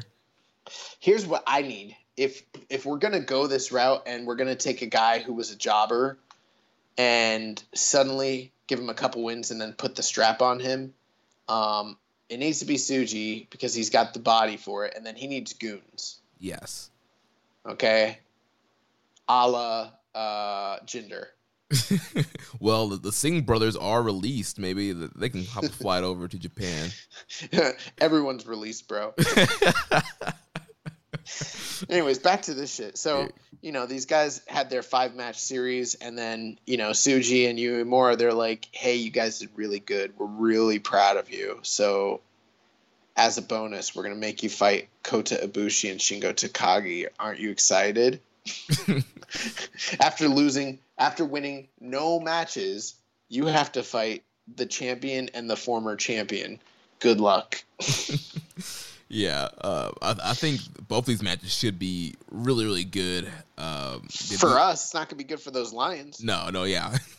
Also, we talked about the Ibushi-Uemura match being really good, so I think Ibushi and Tsuji should be on the same level, and same thing for Shingo. Obviously, Shingo never has a bad match. I think he'll end up giving Uemura a lot, and so should be really good openers there.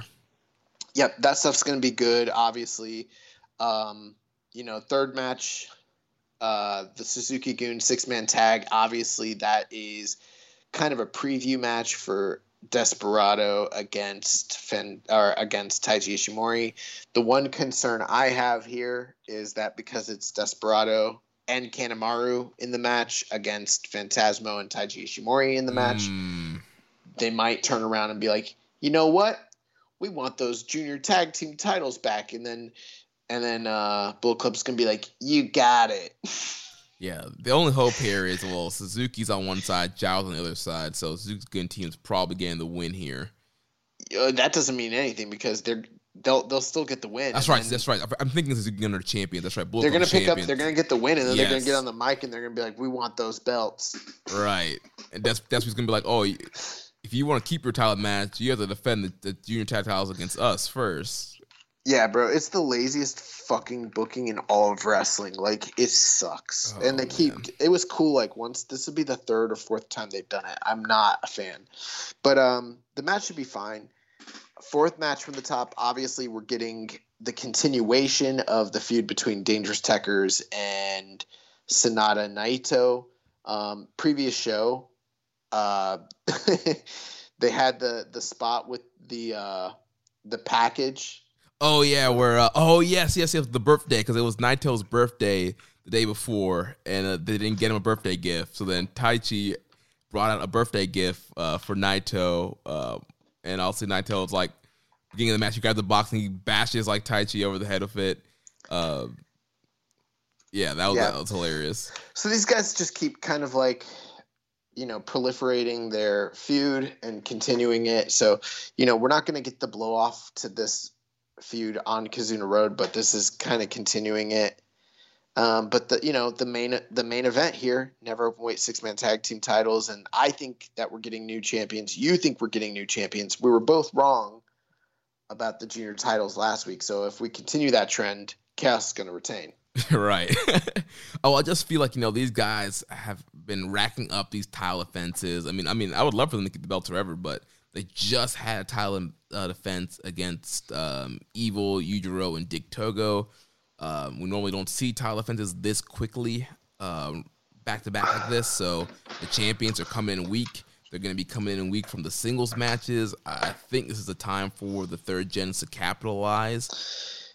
Maybe New Japan is going to make them hold it for a year. Maybe have these guys go down as history as the longest reigning champs, the most decorated, never 6-man champs. It's just I need Ishii to come off those belts come G1 season. Yeah. So he can be primed and ready to go. So we can get Ishii and Shingo January 4th in the Tokyo Dome. Oh, man. Bro, that would save the company. I have a hard time seeing them do that. I could see Ishii, Shingo at Power Struggle. Bro, they put the title on Evil. Anything is possible. That's true. Especially if they try to do 2 nights again, why not? Do Shingo Ishii one night. Yeah, so this is a weird week. We got two Kizuna Road shows that I'm looking forward to, and then a strong show that I'm just not that high on, which most weeks recently has been the opposite way. Yeah, these two Kizuna Road shows look really, really good. Yeah, this might be the most excited I've been for Road 2 shows since like that sling of like New Beginnings shows when they were doing the Empire feud. The Empire feud, yeah. Yeah. But we got some that's going to do it for Kizuna Road coverage. Let's jump into the news here. Yeah, so interesting news note here. So also the same day as the first Kizuna Road show on Thursday, July 1st, we're going to see Sho represent New Japan and Chaos at GLEAT's card in Tokyo Dome City Hall. And there's a lot of, back and forth on how you pronounce the name of this promotion. If it's GLEAT, is it great? I don't know. I'm calling it GLEAT. That's what it looks like to me. But anyway, Sho is going to be facing off against Takanori Ito in the main event of GLEAT version 1. GLEAT was established in October of 2020 under the executive director and former wrestler and MMA pioneer Kiyoshi Tamura. And after a special preview event, GLEAT version 0, GLEAT version 1 card sees the promotion's first fully fledged event. GLEAT combines disciplines under traditional pro wrestling in the form of G Pro Wrestling and MMA influence stylings under the Ledette UWF brands. Sho's main event will take place under UWF rules against the 27-year-old Takanori Ito, who made his debut for Wrestle 1 in 2016 and has a background in full contact karate. As we know, Sho has a background in jiu-jitsu and MMA, and this will be the first time that he wrestles under UWF rules. And we also do have some few notes here. This comes from the Voices of Wrestling flagship Patreon. Not going to read the full thing here. If you want the full report, you can drop your $5 to them. Yeah, I was going to say, what are you doing, bro? You're giving away their shit. Just point out a few kind of notes here on this whole GLEAT relationship. It seems like Dick Togo is kind of the one that's kind of been the front runner for this. He's friends with several people in the office here, and with the Harold May regime kind of leaving and the doors opening up to work with other promotions, seems like GLEAT is one of these promotions that they're looking that they could potentially work with. It's not as strong as like AEW or Impact. There has been a request for Show to work a second UWF style match, but nothing's been finalized for that. We do know there are wrestlers who have declined working GLEAT and working these UWF style matches. And there are some who are interested. Show wanted to work Bloodsport and never got a chance to. And there's also talk that there are New Japan officials looking at GLEAT juniors, with the Strong Hearts kind of being the ones that people are looking at. And also there's some issue. There's some heat with Shingo and Shima that could potentially get in the way with that. But that's kind of where we're at with the New Japan and GLEAT relationship. Yeah, I mean, this is super, super exciting. I mean, especially for fans of, shoot style wrestling, as well as, Roppongi 3K and Show in general. It's kind of felt like a little bit like Show sort of needed to take a backseat while some of the spotlight was kind of thrust on Yo during his return, which is fine. But this is kind of like a cool little, attaboy that they're sort of giving him. And one reason why this is so exciting is like, every year we do the excursion match of the year. We talk about, which wrestlers have the best matches outside of New Japan. Generally speaking, you're usually looking at a lot of Gaijin matches. Right. And then for the handful of matches that do happen for domestic talent, it's almost, not always, but almost exclusively freelancers. And it's usually either on very, very small shows in Japan, or, the type of companies that are, aligned with New Japan. So, your CMLLs, your Ring of Honors, your, Rev Pro, that sort of thing. There haven't been in the last, probably since 2016 that I can recall, there haven't been too many times where a young New Japan contracted wrestler was allowed to go work for any other domestic Japanese company, regardless of its size, Mm-hmm. And when you throw around, and there have been some examples of like Nagata working All Japan and stuff like that, some of the dads, there's been times where like Liger's worked outside at Suzuki, but I mean, a guy in the same position as Show, that's like kind of in this era of New Japan unheard of. So like you mentioned, with them kind of opening the door and allowing contracted wrestlers to work in the States for companies like AEW and Impact Wrestling and stuff like that, the idea that there might be some softening to their, non-working with other domestic companies sort of, that's sort of thawing out. This is the first sign of that. It doesn't mean that it's going to happen again, but I mean, it's an anomaly, and I hope it is a sign that it's going to continue, because this is going to be really cool. And, I love UWF stuff, so I love shoot style. I love UWF, UWFI's rules. I don't know what the rules are going to actually end up being for this match, but this is really cool.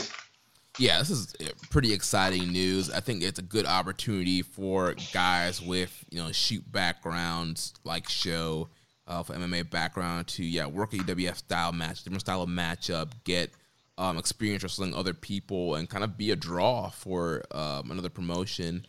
Like you mentioned, kind of getting some spotlight on him while Yo's coming kind of the focus on this kind of recent run. And then the most interesting thing to me is just like the notes that we got from the Voice of Wrestling Patreon of potential of them wanting to bring in GLEAT juniors, Strong Hearts, Shima, El Lindemann, all those guys that Shima, travels around with, and some other GLEAT juniors. Like we just talked about, we just ranted about how much, life the junior division needs. And so, yeah, why not look domestically? If you're having a hard time bringing in Gaijin right now, look domestically and bring in some of these juniors. Viking Pain asked, are you guys surprised Show is being allowed to wrestle for Glee? And is this the beginning of New Japan opening the real Forbidden Door with other Japanese promotions? We did cover that, but to answer the question, possibly. Last thing is, I heard about Glee when it was first coming out. I think we had some questions on this show where people are like, are you going to check it out? And there's a lot I don't know about the company. My understanding originally was that it's going to be a shoot style company. And then I looked into it and it was not. It's a company that has shoot style matches and has shoot style shows, which is I think what this one's going to be, like the Lidette UWF brand that they're trying to run. But that's not only what Glee apparently is. They have traditional wrestling as well, which, in case anyone wants to know, that's never really been a successful mix, having, traditional matches on the one end and then the shoot style over here. That's never really been a recipe for wild success or big drawing or anything like that.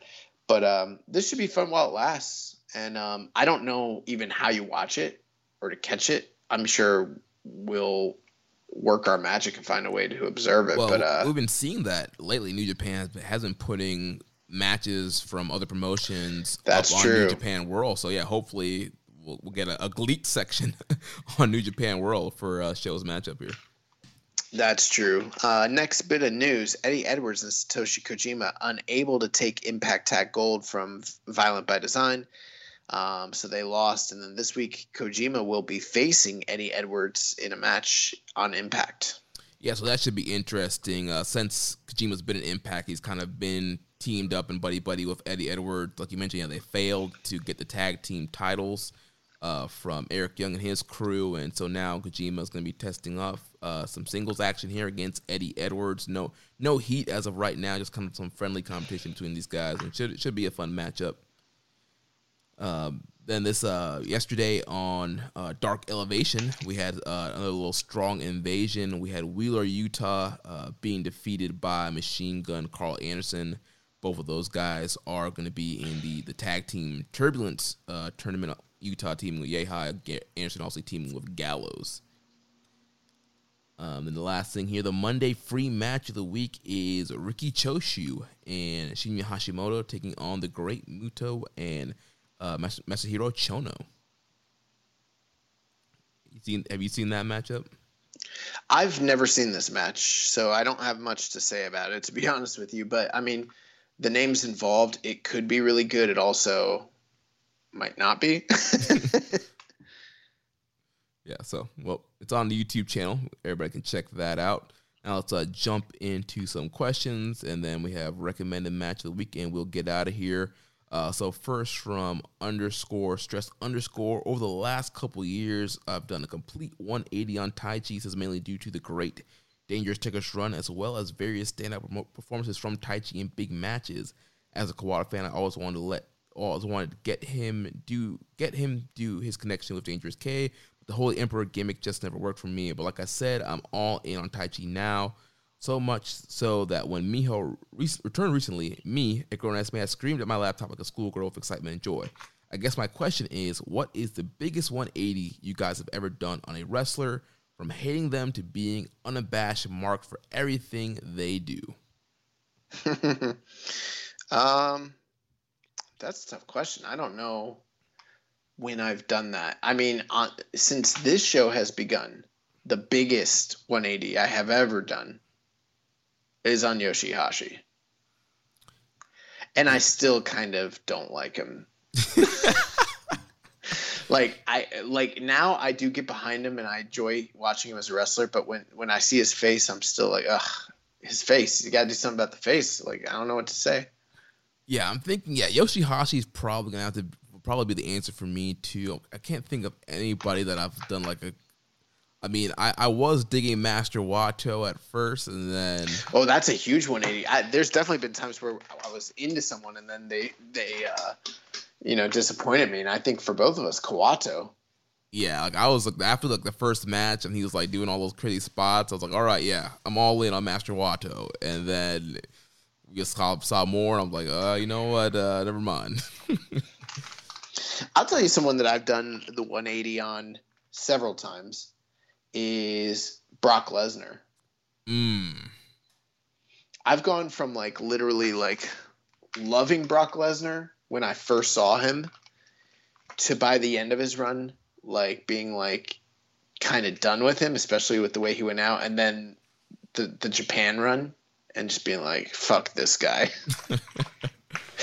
And then after he came back, I was pretty much that whole way during his UFC shit too. Like I didn't like Brock Lesnar. Then watching him just destroy fucking Cena, I was like, oh yeah, this is my guy here. And then watching him have those matches with Triple H, and I was like, nah, I'm done with this guy. Like that. And then like it literally is like with him, it's up and down. Like, you know, there's times where like he had the match with CM Punk, and I'm like, God, Brock's one of the best that has ever done this. You know? Yeah. And then like he'll have a match with like Big Show, and I'm like, fuck, nah, like this guy. Yeah. Then he'll face like Strowman and Kane in a triple threat. The Roman Reigns match, like it's funny that the 2015 Roman Reigns match, I think is like one of the best WrestleMania matches ever. Yeah. But then the second feud they had after that, I'm like, oh God. But yeah, so there have been plenty of times where I've done with him. It's like a constant like this, like, you know, up like and down. Yeah. I never know how I'm gonna feel about Brock. Yeah. Trying to think. I'm sure there's like a ton of people in WWE that I could think about that I did a 180 on. Ricochet. Yeah, well, I mean that's there's like a lot of booking. guys that like I didn't turn on. It's just the company. Like, you know, Shinsuke Nakamura is like, I could care less about what's going on with Shinsuke Nakamura. And like Dolph Ziggler is a guy I used to be super excited about. Yeah, me too. I don't know. So there've definitely been times, but very few times where a guy. You know, I will tell you this. There was a time where starting out, I really didn't like Diamond Dallas Page. I thought Diamond Dallas Page fucking sucked. And then somehow he creeped up on me, and all of a sudden I was the biggest fucking DDP mark in the world, you know? Like we talked about a couple of weeks too, like guys like, you know, like a William Regal. As a kid, I was like, this guy sucks. But then as I got older, I was like, oh, like William Regal's raw. Yeah, the only problem is that wasn't a situation where the guys got better. It was a situation where like my wrestling takes and tastes got better. Like I didn't realize what I was seeing as a kid, you know? Right. You know, I think there's a time where like I didn't even really like Ricky the Dragon Steamboat that much. I don't really remember having strong feelings towards Steamboat. Yeah. Kind of interesting. But yeah, good question. Yeah, and he said, thanks, guys. As always, fuck evil and download NJPWEXT. So next question from Grunty Dodds says, Lance Archer had a breakthrough year in 2019. Is Jeff Cobb's 2021 better than Archer's 2019? No, it's not. It's a good question. So I think it kind of depends on what your criteria is for answering this question. Because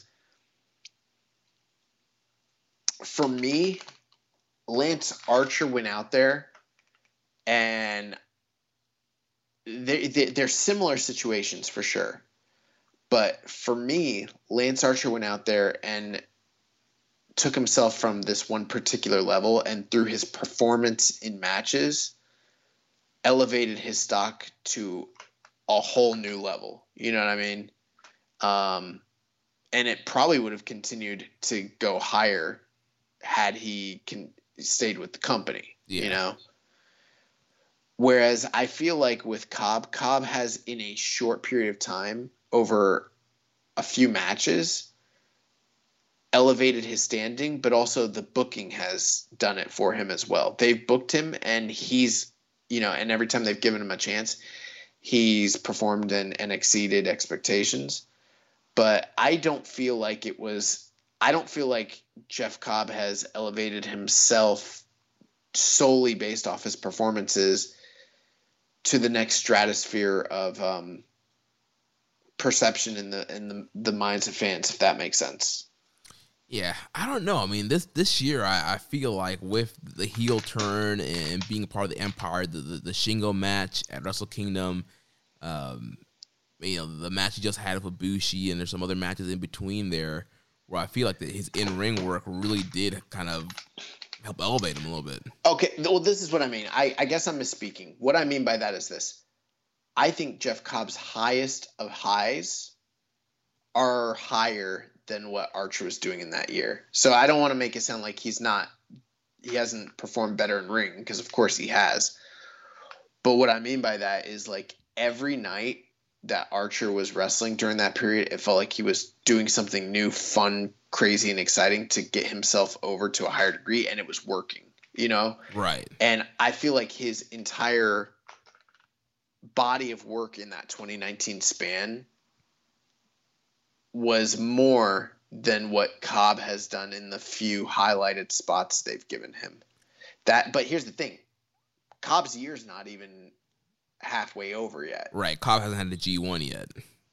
So this question is kind of a moot point, because clearly in the standings of contendership within New Japan, Cobb is higher. And this is why I said it depends on how you answer the question. Cobb's higher right now in contendership than Lance Archer ever was in his entire tenure with New Japan. So he's already been elevated to a level, booking-wise, that Archer never really even attained, Right. And he still has half a year to go and a G1. Plus there's a Dome show coming up. I'm sure he's going to have opportunities there. So, but when it's all said and done, Cobb is on a tear. So I wouldn't be surprised if at the end of it we say Cobb's the answer. But right now, looking at the G1 run and the U.S. title run that Archer had, I have to go with Archer.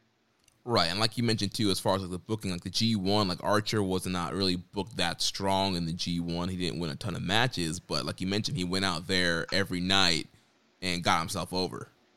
That's what I mean by it. And that's why, like, I feel like his breakthrough year was, like, he didn't even have groundwork laid for him going into 2019. You know what I mean? Right. Cobb sort of had groundwork laid for him going into 2021. He had momentum. Right, yeah. Because Archer was just kind of this, normal Zugun thing. Then Dave Boy leaves, and then he has the New Japan Cup match with Ospreay. And then he has the G1 match of Ospreay, and then he was just, off running from there. Yep, 100%. Just a Little Bear 01 asked, if they were available for it, assuming it isn't already taped as well, how would you feel about Breezango in the strong tag team situation? So recently released, we have Tyler Breeze, Fandango. I don't know. I personally wouldn't want them in the tag team turbulence or in the tag team division. I mean, they're good workers, but I don't know. I just don't think they really fit the New Japan style. Yeah, what is this, mid-2000s Ring of Honor? Get out of here. I just don't see them fitting in there. Personally, it's not like a team that I would be keen to see. Could it work out? Sure. We've seen it work out with Fred Rosser, so who knows? But as of right now, I'd say no. Yeah, especially if they're kind of going to use the kind of the Breezango fashion police gimmick. I think that would work better in like an Impact than like New Japan Strong right now.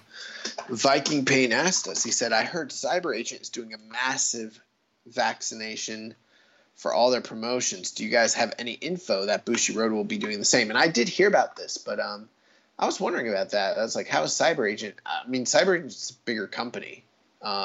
So who knows? But I was like, that would be crazy if they were able to get vaccinations. Bushiroad's not able to, or maybe willing to. I don't know.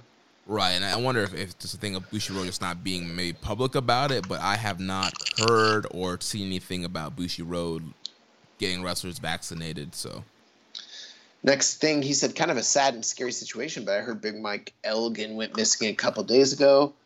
Any updates on that, and is he okay? From what I saw on Twitter, they did find Big Mike, and he appears to be okay. I don't know the full story. It was kind of a quick thing on Twitter, like he was missing, and then I saw a follow-up that he was found. His friend that sent it out pretty much just alluded to and said that he'd been helping Mike with issues, and then they couldn't get in contact with him, and then later they could. So I don't want to speculate beyond that, but that's kind of the gist of the story. Yeah. Hawaiian Punch BV asks, with the most recent cuts in WWE, who would you like to see competing in New Japan and or Strong? Maybe someone like Tony Nese and Atara Huas. And before you answer, Jeremy, you already know I'm all about Atara Huas going to New Japan Strong. Yes, I know you are. And a guy like Huas, I mean, we've seen him on the Largo Loop. We've seen him on Evolve. Oh, that's someone that I did a whole 180 take on. Bro, I fucking hated Atara Huas because they made him work that PC style. Yeah. And I was like, why? Dude, he would come out there wearing a gi and a black belt and taped up hands and MMA gloves and a mouthpiece and then, club a guy in the back and do a snapmare right. and do a headlock takeover. And I'm like, what the fuck? Bro, you are a karate gimmick. You need to do some cool shit. Yeah. And then finally, he went to Evolve and all of a sudden, he started doing that stuff. And I was like, wait, what? Oh, he's a badass. They just don't let him be one. Right, yeah. I think that Evolve run really helped him kind of spread his wings, and Gabe did a good job there, just kind of letting him work that shoot style. He had that rivalry with Anthony Henry. That was pretty good. So, yeah, Huas is the guy. If he can bring that MMA background, kind of work that strong style, I think he would be perfect. I think a guy like Tony Nese would fit in. We talked about how we need juniors. I think Tony Nese would be a great junior to bring in there to have on Strong and in domestic junior division. Well, I mean, they cut the whole entire 205 Live group, so yeah. There's guys like Ariel Davari. I'm not sure I would bring him in. I don't even know who really got released because I haven't been keeping up. I know there was a big round of releases. I'm taking a look here and seeing if there's anyone I see that. I mean, Tony Nese is good. I'm not a huge Tony Nese fan, but I wouldn't be opposed to him being involved. Mm-hmm. But yeah, I think the name that Atara Huas would be the main guy that I'd be interested in. Yeah, other names released. You have Ariel Davari. You had the Everrise team of Chase Parker and Matt Martell, Fandango Breeze, August Gray. Who's August Gray? Anthony Green. He used to be on Evolve with Brandy Lauren. Yeah, I mean, I'm not really too interested in most of these guys, honestly. Yeah, but I mean, the Singh brothers. If they can find work with New Japan, great. Yeah, like you mentioned, I mean, Fred Rosser is kind of those guys' hope there. A guy who you wouldn't really see fitting in New Japan, getting a shot and kind of making it work. But if I had to pick two people, it would be Nese and Huas. Next question. What did you guys think of Lomachenko's dominant performance over Nakatani? Some people thought Loma would struggle a bit with Nakatani's height like Teofimo Lopez did. Do you think the eventual rematch with Lopez will go differently this time around? Maybe Loma won't give away the first several rounds and be more aggressive this time? And to kind of answer the question, because I know Jeremy didn't check this out probably. I did not. I wasn't surprised that Loma was able to beat Nakatani, but I was a little surprised that he was so dominant for the reasons you mentioned. We've seen Lomachenko have some struggles at these higher weight classes with rangy fighters. So I kind of assumed, that maybe there's a possibility that Nakatani might have a first line of defense that might give him some trouble, but that wasn't really the case. And, Loma is super motivated. And if you want my honest opinion, I know Teofimo Lopez is the truth, but Lomachenko's my guy, has been since day one. And I think he's still the best, under 135 guy in the world. And that includes everybody. I think he's the best. And I do think he beats Lopez in the rematch. Next question here said, did you check out Cyril Gaines' performance this past weekend? Not many people can do that to Volkov on the feet over 5 rounds. Other than John Jones, I would say that he's the most interesting challenger to Ngannou. He used to train with Ngannou. He's the most technical on the feet in the heavyweight division. He has shown the ability to go 5 rounds easy. I'm not saying he'll beat Ngannou, but because his defense against long strikes is a bit loose, Gane will need to tighten that up because Ngannou has the fight-changing power. It'd be amazing for that fight to take place in France, but it won't happen. Yeah, actually, I don't know if you heard the news, but there's some controversy going on because they're doing an interim title, right? Yes. So Ngannou, his management team has turned down title defenses from Derek Lewis. I don't know. They didn't cite the exact reasons, but I think he's only been champion for like a couple months, Yeah. And apparently there have been some reasons that they've had to push those title fights back, and now he's saying he can't make the most recently scheduled fight. So the UFC is looking to make Gane versus Derek Lewis for the interim title, and then there was a bunch of back and forth, shit talking on social media between Ngannou's management team and Dana White. So whatever that is, but that's what's happening next. Again, I still haven't really checked out Cyril Gane. I saw some of his highlights. Very impressive. Volkov is a super accomplished, rangy, strong, experienced striker in the heavyweight division, and it looks like Cyril Gane kind of just handled him, which I haven't seen anyone really do that to Volkov. So he's got to be the truth. And you look at his track record. I'm gonna keep an eye on him, but it looks like he's the next guy that's up on deck, and probably good for UFC because they've got someone other than John Jones that they can match up with Ngannou for the time being, and that kind of gives them some leverage. And I'm not saying I'm in favor of this, but I'm saying for them from a bargaining standpoint, gives them some leverage in these ongoing, controversial negotiations with John Jones. So yeah. Moving on to the last set of questions here from Dom Homie 101. First, he asks, bigger impact on pro wrestling in Japan, Giant Baba or Antonio Inoki? That is a really, really, really hard question to answer. That's really, really difficult to answer, to be honest with you. I would say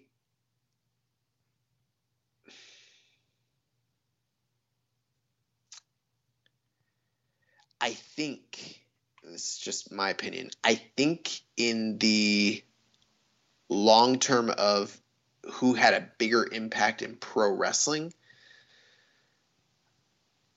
dude, oh man, I don't know, because it is really hard because I'm trying to reason it out, and I'm thinking about who was Giant Baba was the bigger star for the majority of their earlier careers, but by the time the 80s rolled around, it was clearly Antonio Inoki, and he might have reached a level of popularity that Baba quite possibly never reached in terms of drawing power and visibility on television, things like that.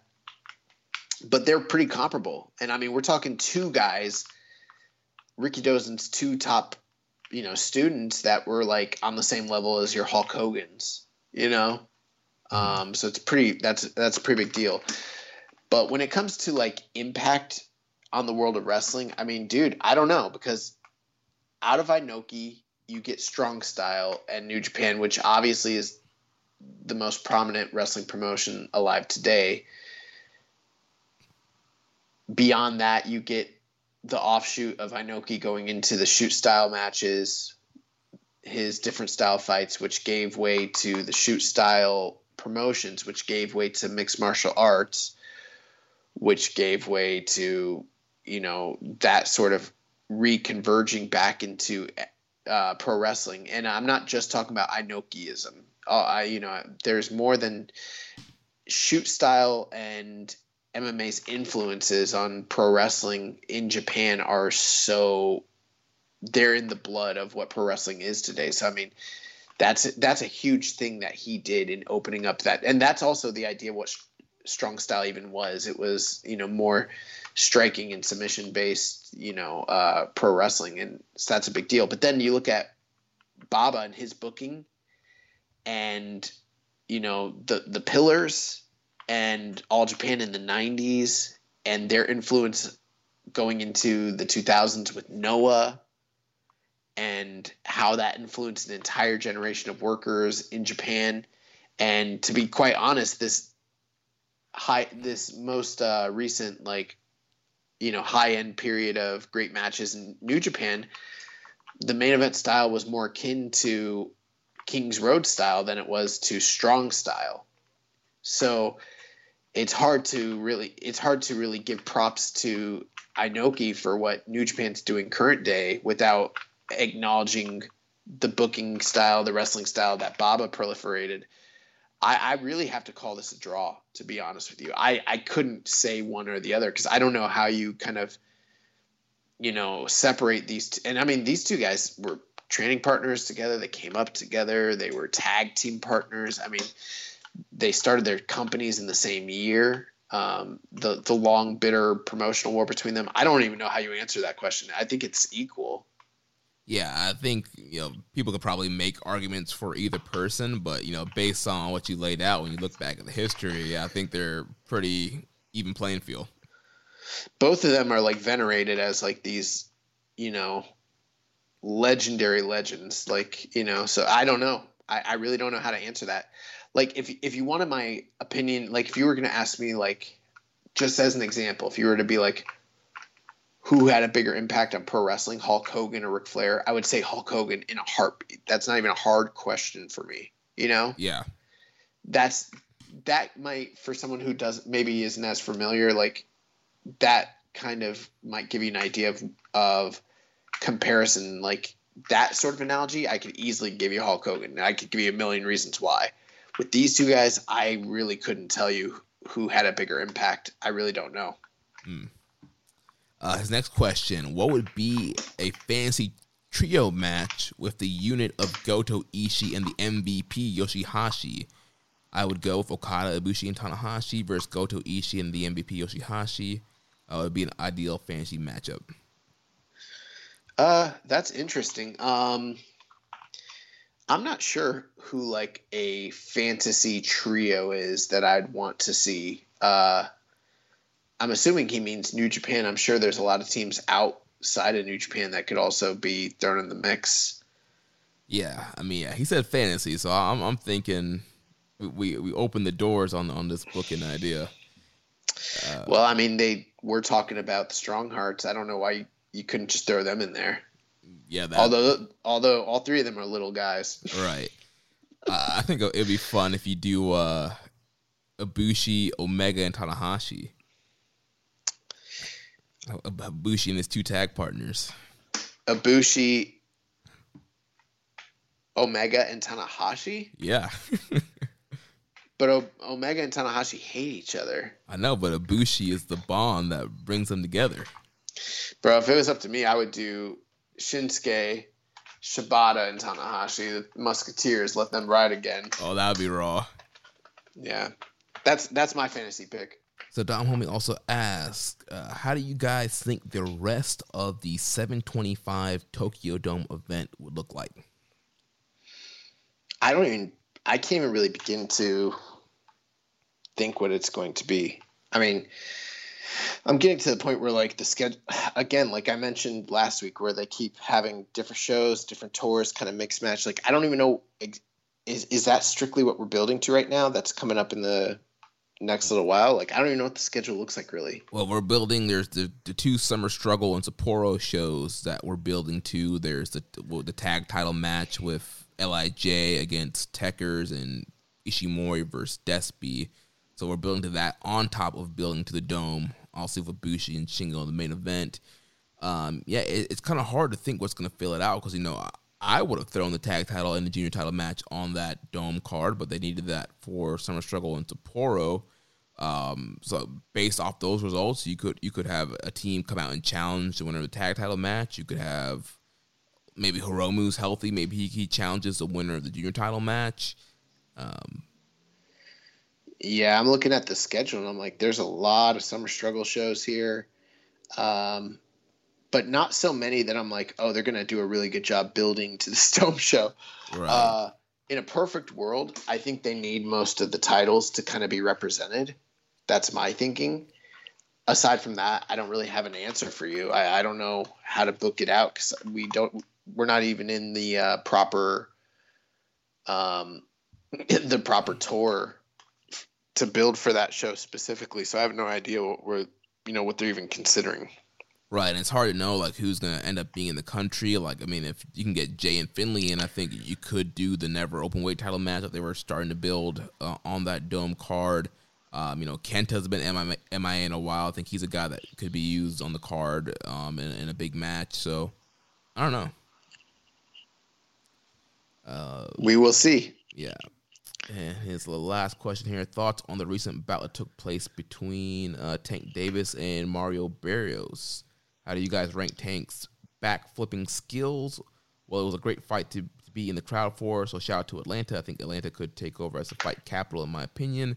But Tank did his thing. He's shown that he's more than a knockout puncher. His high boxing IQ was on point. And I told you that the body shots would be a factor in the fight. Also, Floyd needed to chill out and just sit down.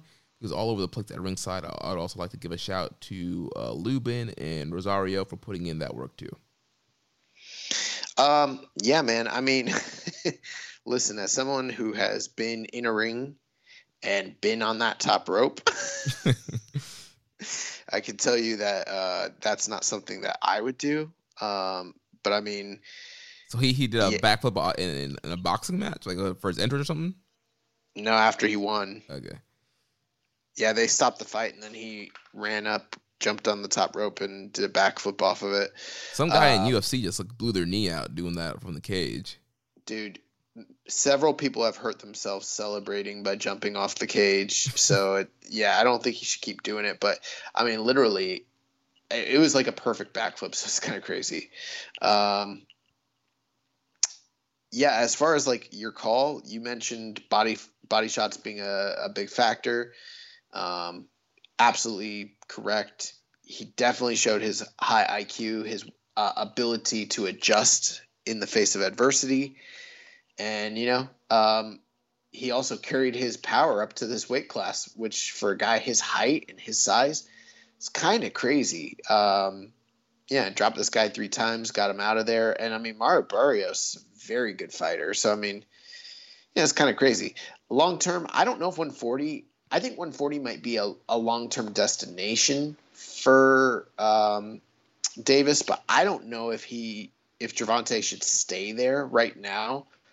I think that this might be like a nice little excursion up there, and maybe he should go back down for a bit and kind of build to that weight class properly. And what I mean is through nutrition and strength and conditioning, so that when he goes back to the weight, he's at his optimum. But I mean, if he decides to stay, who am I to argue? I mean, he just beat one of the best fighters in the world there.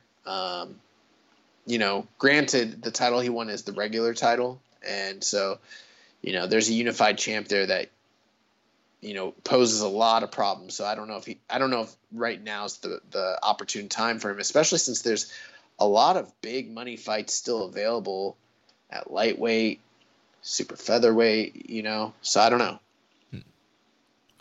All right, let's move on to a recommended match of the week. Last week, I recommended January 4th Tokyo Dome match for the IWGP Junior Tag Team titles as Rocky Romero and David Richards took on Ryusuke Taguchi and Prince Devitt. Yeah, this was an interesting selection. Why did you pick this match? I was just in a kind of Davey Richards mood with him being, first-round draft pick for MLW, making his return back, and he's doing a lot of indies. I was like, I kind of want to watch some Davey Richards. I was like, let me see what I can find of Davey on New Japan. And so saw this matchup, saw a good rating for it. I was like, oh, let me check it out. Yeah, it's got a decent rating. I actually believe that the previous match where Davey Richards and Rocky Romero won the titles is kind of considered the better match. But this match was fine. It was 12 minutes.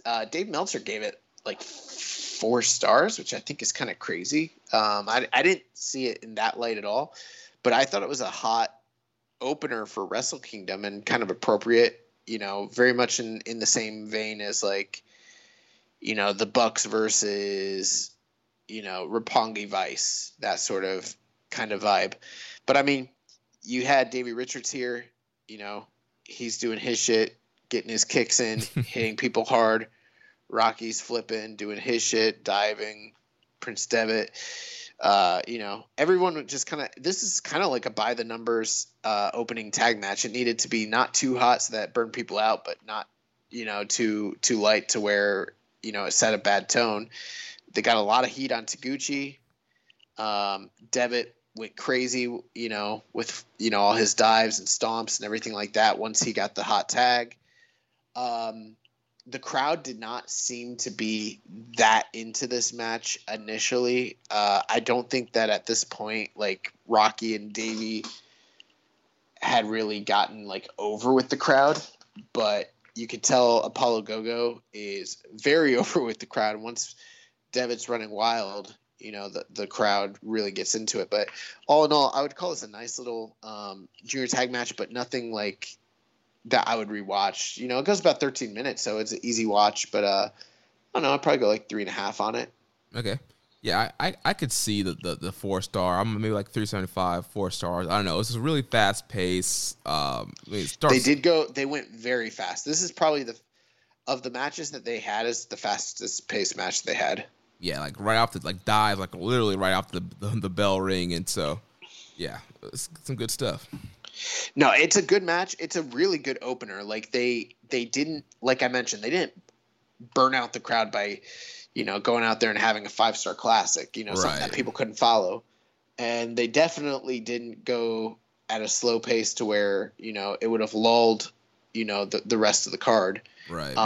I thought that they went out there and did exactly what they're capable of. Do I think that they're capable of having a better match? Yes, and they proved it the previous encounter.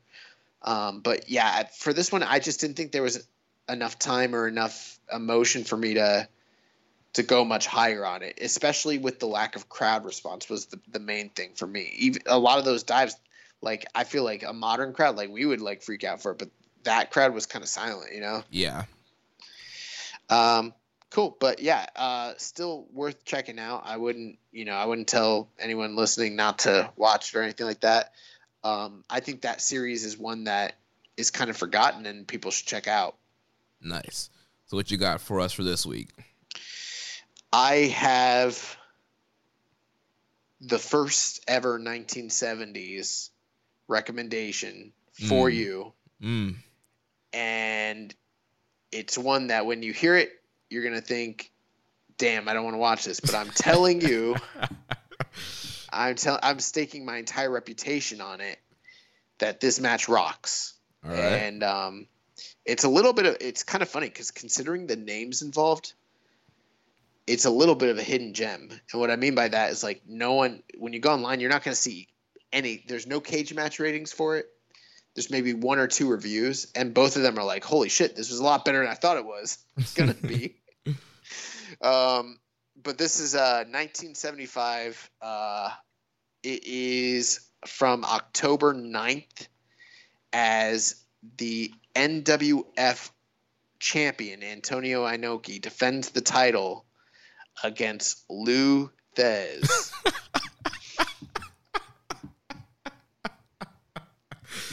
Oh, man. Lou Thez is 59 years old when this match happens. It's on New Japan World. It goes about 15 minutes. So I did not give you the Broadway classic between Billy Robinson and Inoki. Although that is a 5-star match. I would be open to that. Eventually, we'll get there. In fact, when I did my 1975 deep dive, both of those matches happened in 1975. This was my runner-up for best match of the year in New Japan. So this is not like me. I'm not playing a rib on you when I tell you to watch this match. Okay. This match is probably, in my opinion, the 3rd or 4th best 70s New Japan match on tape that I've seen. Well, which there's a lot of stuff in the 70s I wouldn't really recommend, but this one I would. In fact, Rich watched this match just like one day when he was like just like playing around, Rich Latta, and he saw Lou Thez and Inoki and put it on, and he thought it was gonna suck, and he was just like joking around, and then he was like, Damn, that was kind of good. So it's got the RLPW label of approval on it. Yeah. All right, well, I'm down. I'll check it out. Inoki and Luthez. I don't think I've ever actually seen a full Luthez match. A Luthez match? Well, you're going to see him in his prime, at the prime age of 59 years old. Listen, dude, he at 59 is better than Ric Flair was at 59. I'll tell you that much. At least here he was. All right. Yeah, now I'm interested. All right, so that's the recommended match. Check that out this week, and that's going to wrap things up here. Next week, we'll be back to review these two Kizuna Road shows from July 1st and 2nd. Also, the Fireworks Frenzy from New Japan Strong. If you enjoyed today's show, please consider making a donation by visiting socialsuplex.com/donate. Click on the donate button under the Keeping It Strong Style logo. Make sure you connect with us on social media. On Twitter, the show is at KI Strong Style. The network is at Social Suplex. You can follow us Facebook.com/Social Suplex. You can find us in the Wrestling Squared Circle, Facebook.com/group/Wrestling Squared Circle. On Instagram, we're at Social Suplex. On Reddit, I'm the Pro Black Guy. Josh is Keeping It Strong Style. You can email me, Jeremy@socialsuplex.com. Check out all the other shows here on the Social Suplex Podcast Network. We have One Nation Radio, hosted by Rich Latta and James Boyd. Grave Consequences with Caleb and Maserati. 8-Bit Suplex with Josh number 2. All Things Elite with Floyd and Austin. And the Great Match Generator with Danny. Don't forget to subscribe and leave a rating and review. And we will catch you next week on Keeping It Strong Style, the ace of podcasts. Ichiban. Thank you for listening to Keeping It Strong Style. We'll see you next time.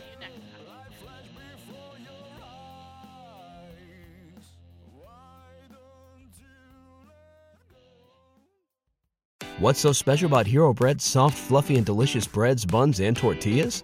These ultra-low net-carb baked goods contain zero sugar, fewer calories, and more protein than the leading brands, and are high in fiber to support gut health. Shop now at Hero.co.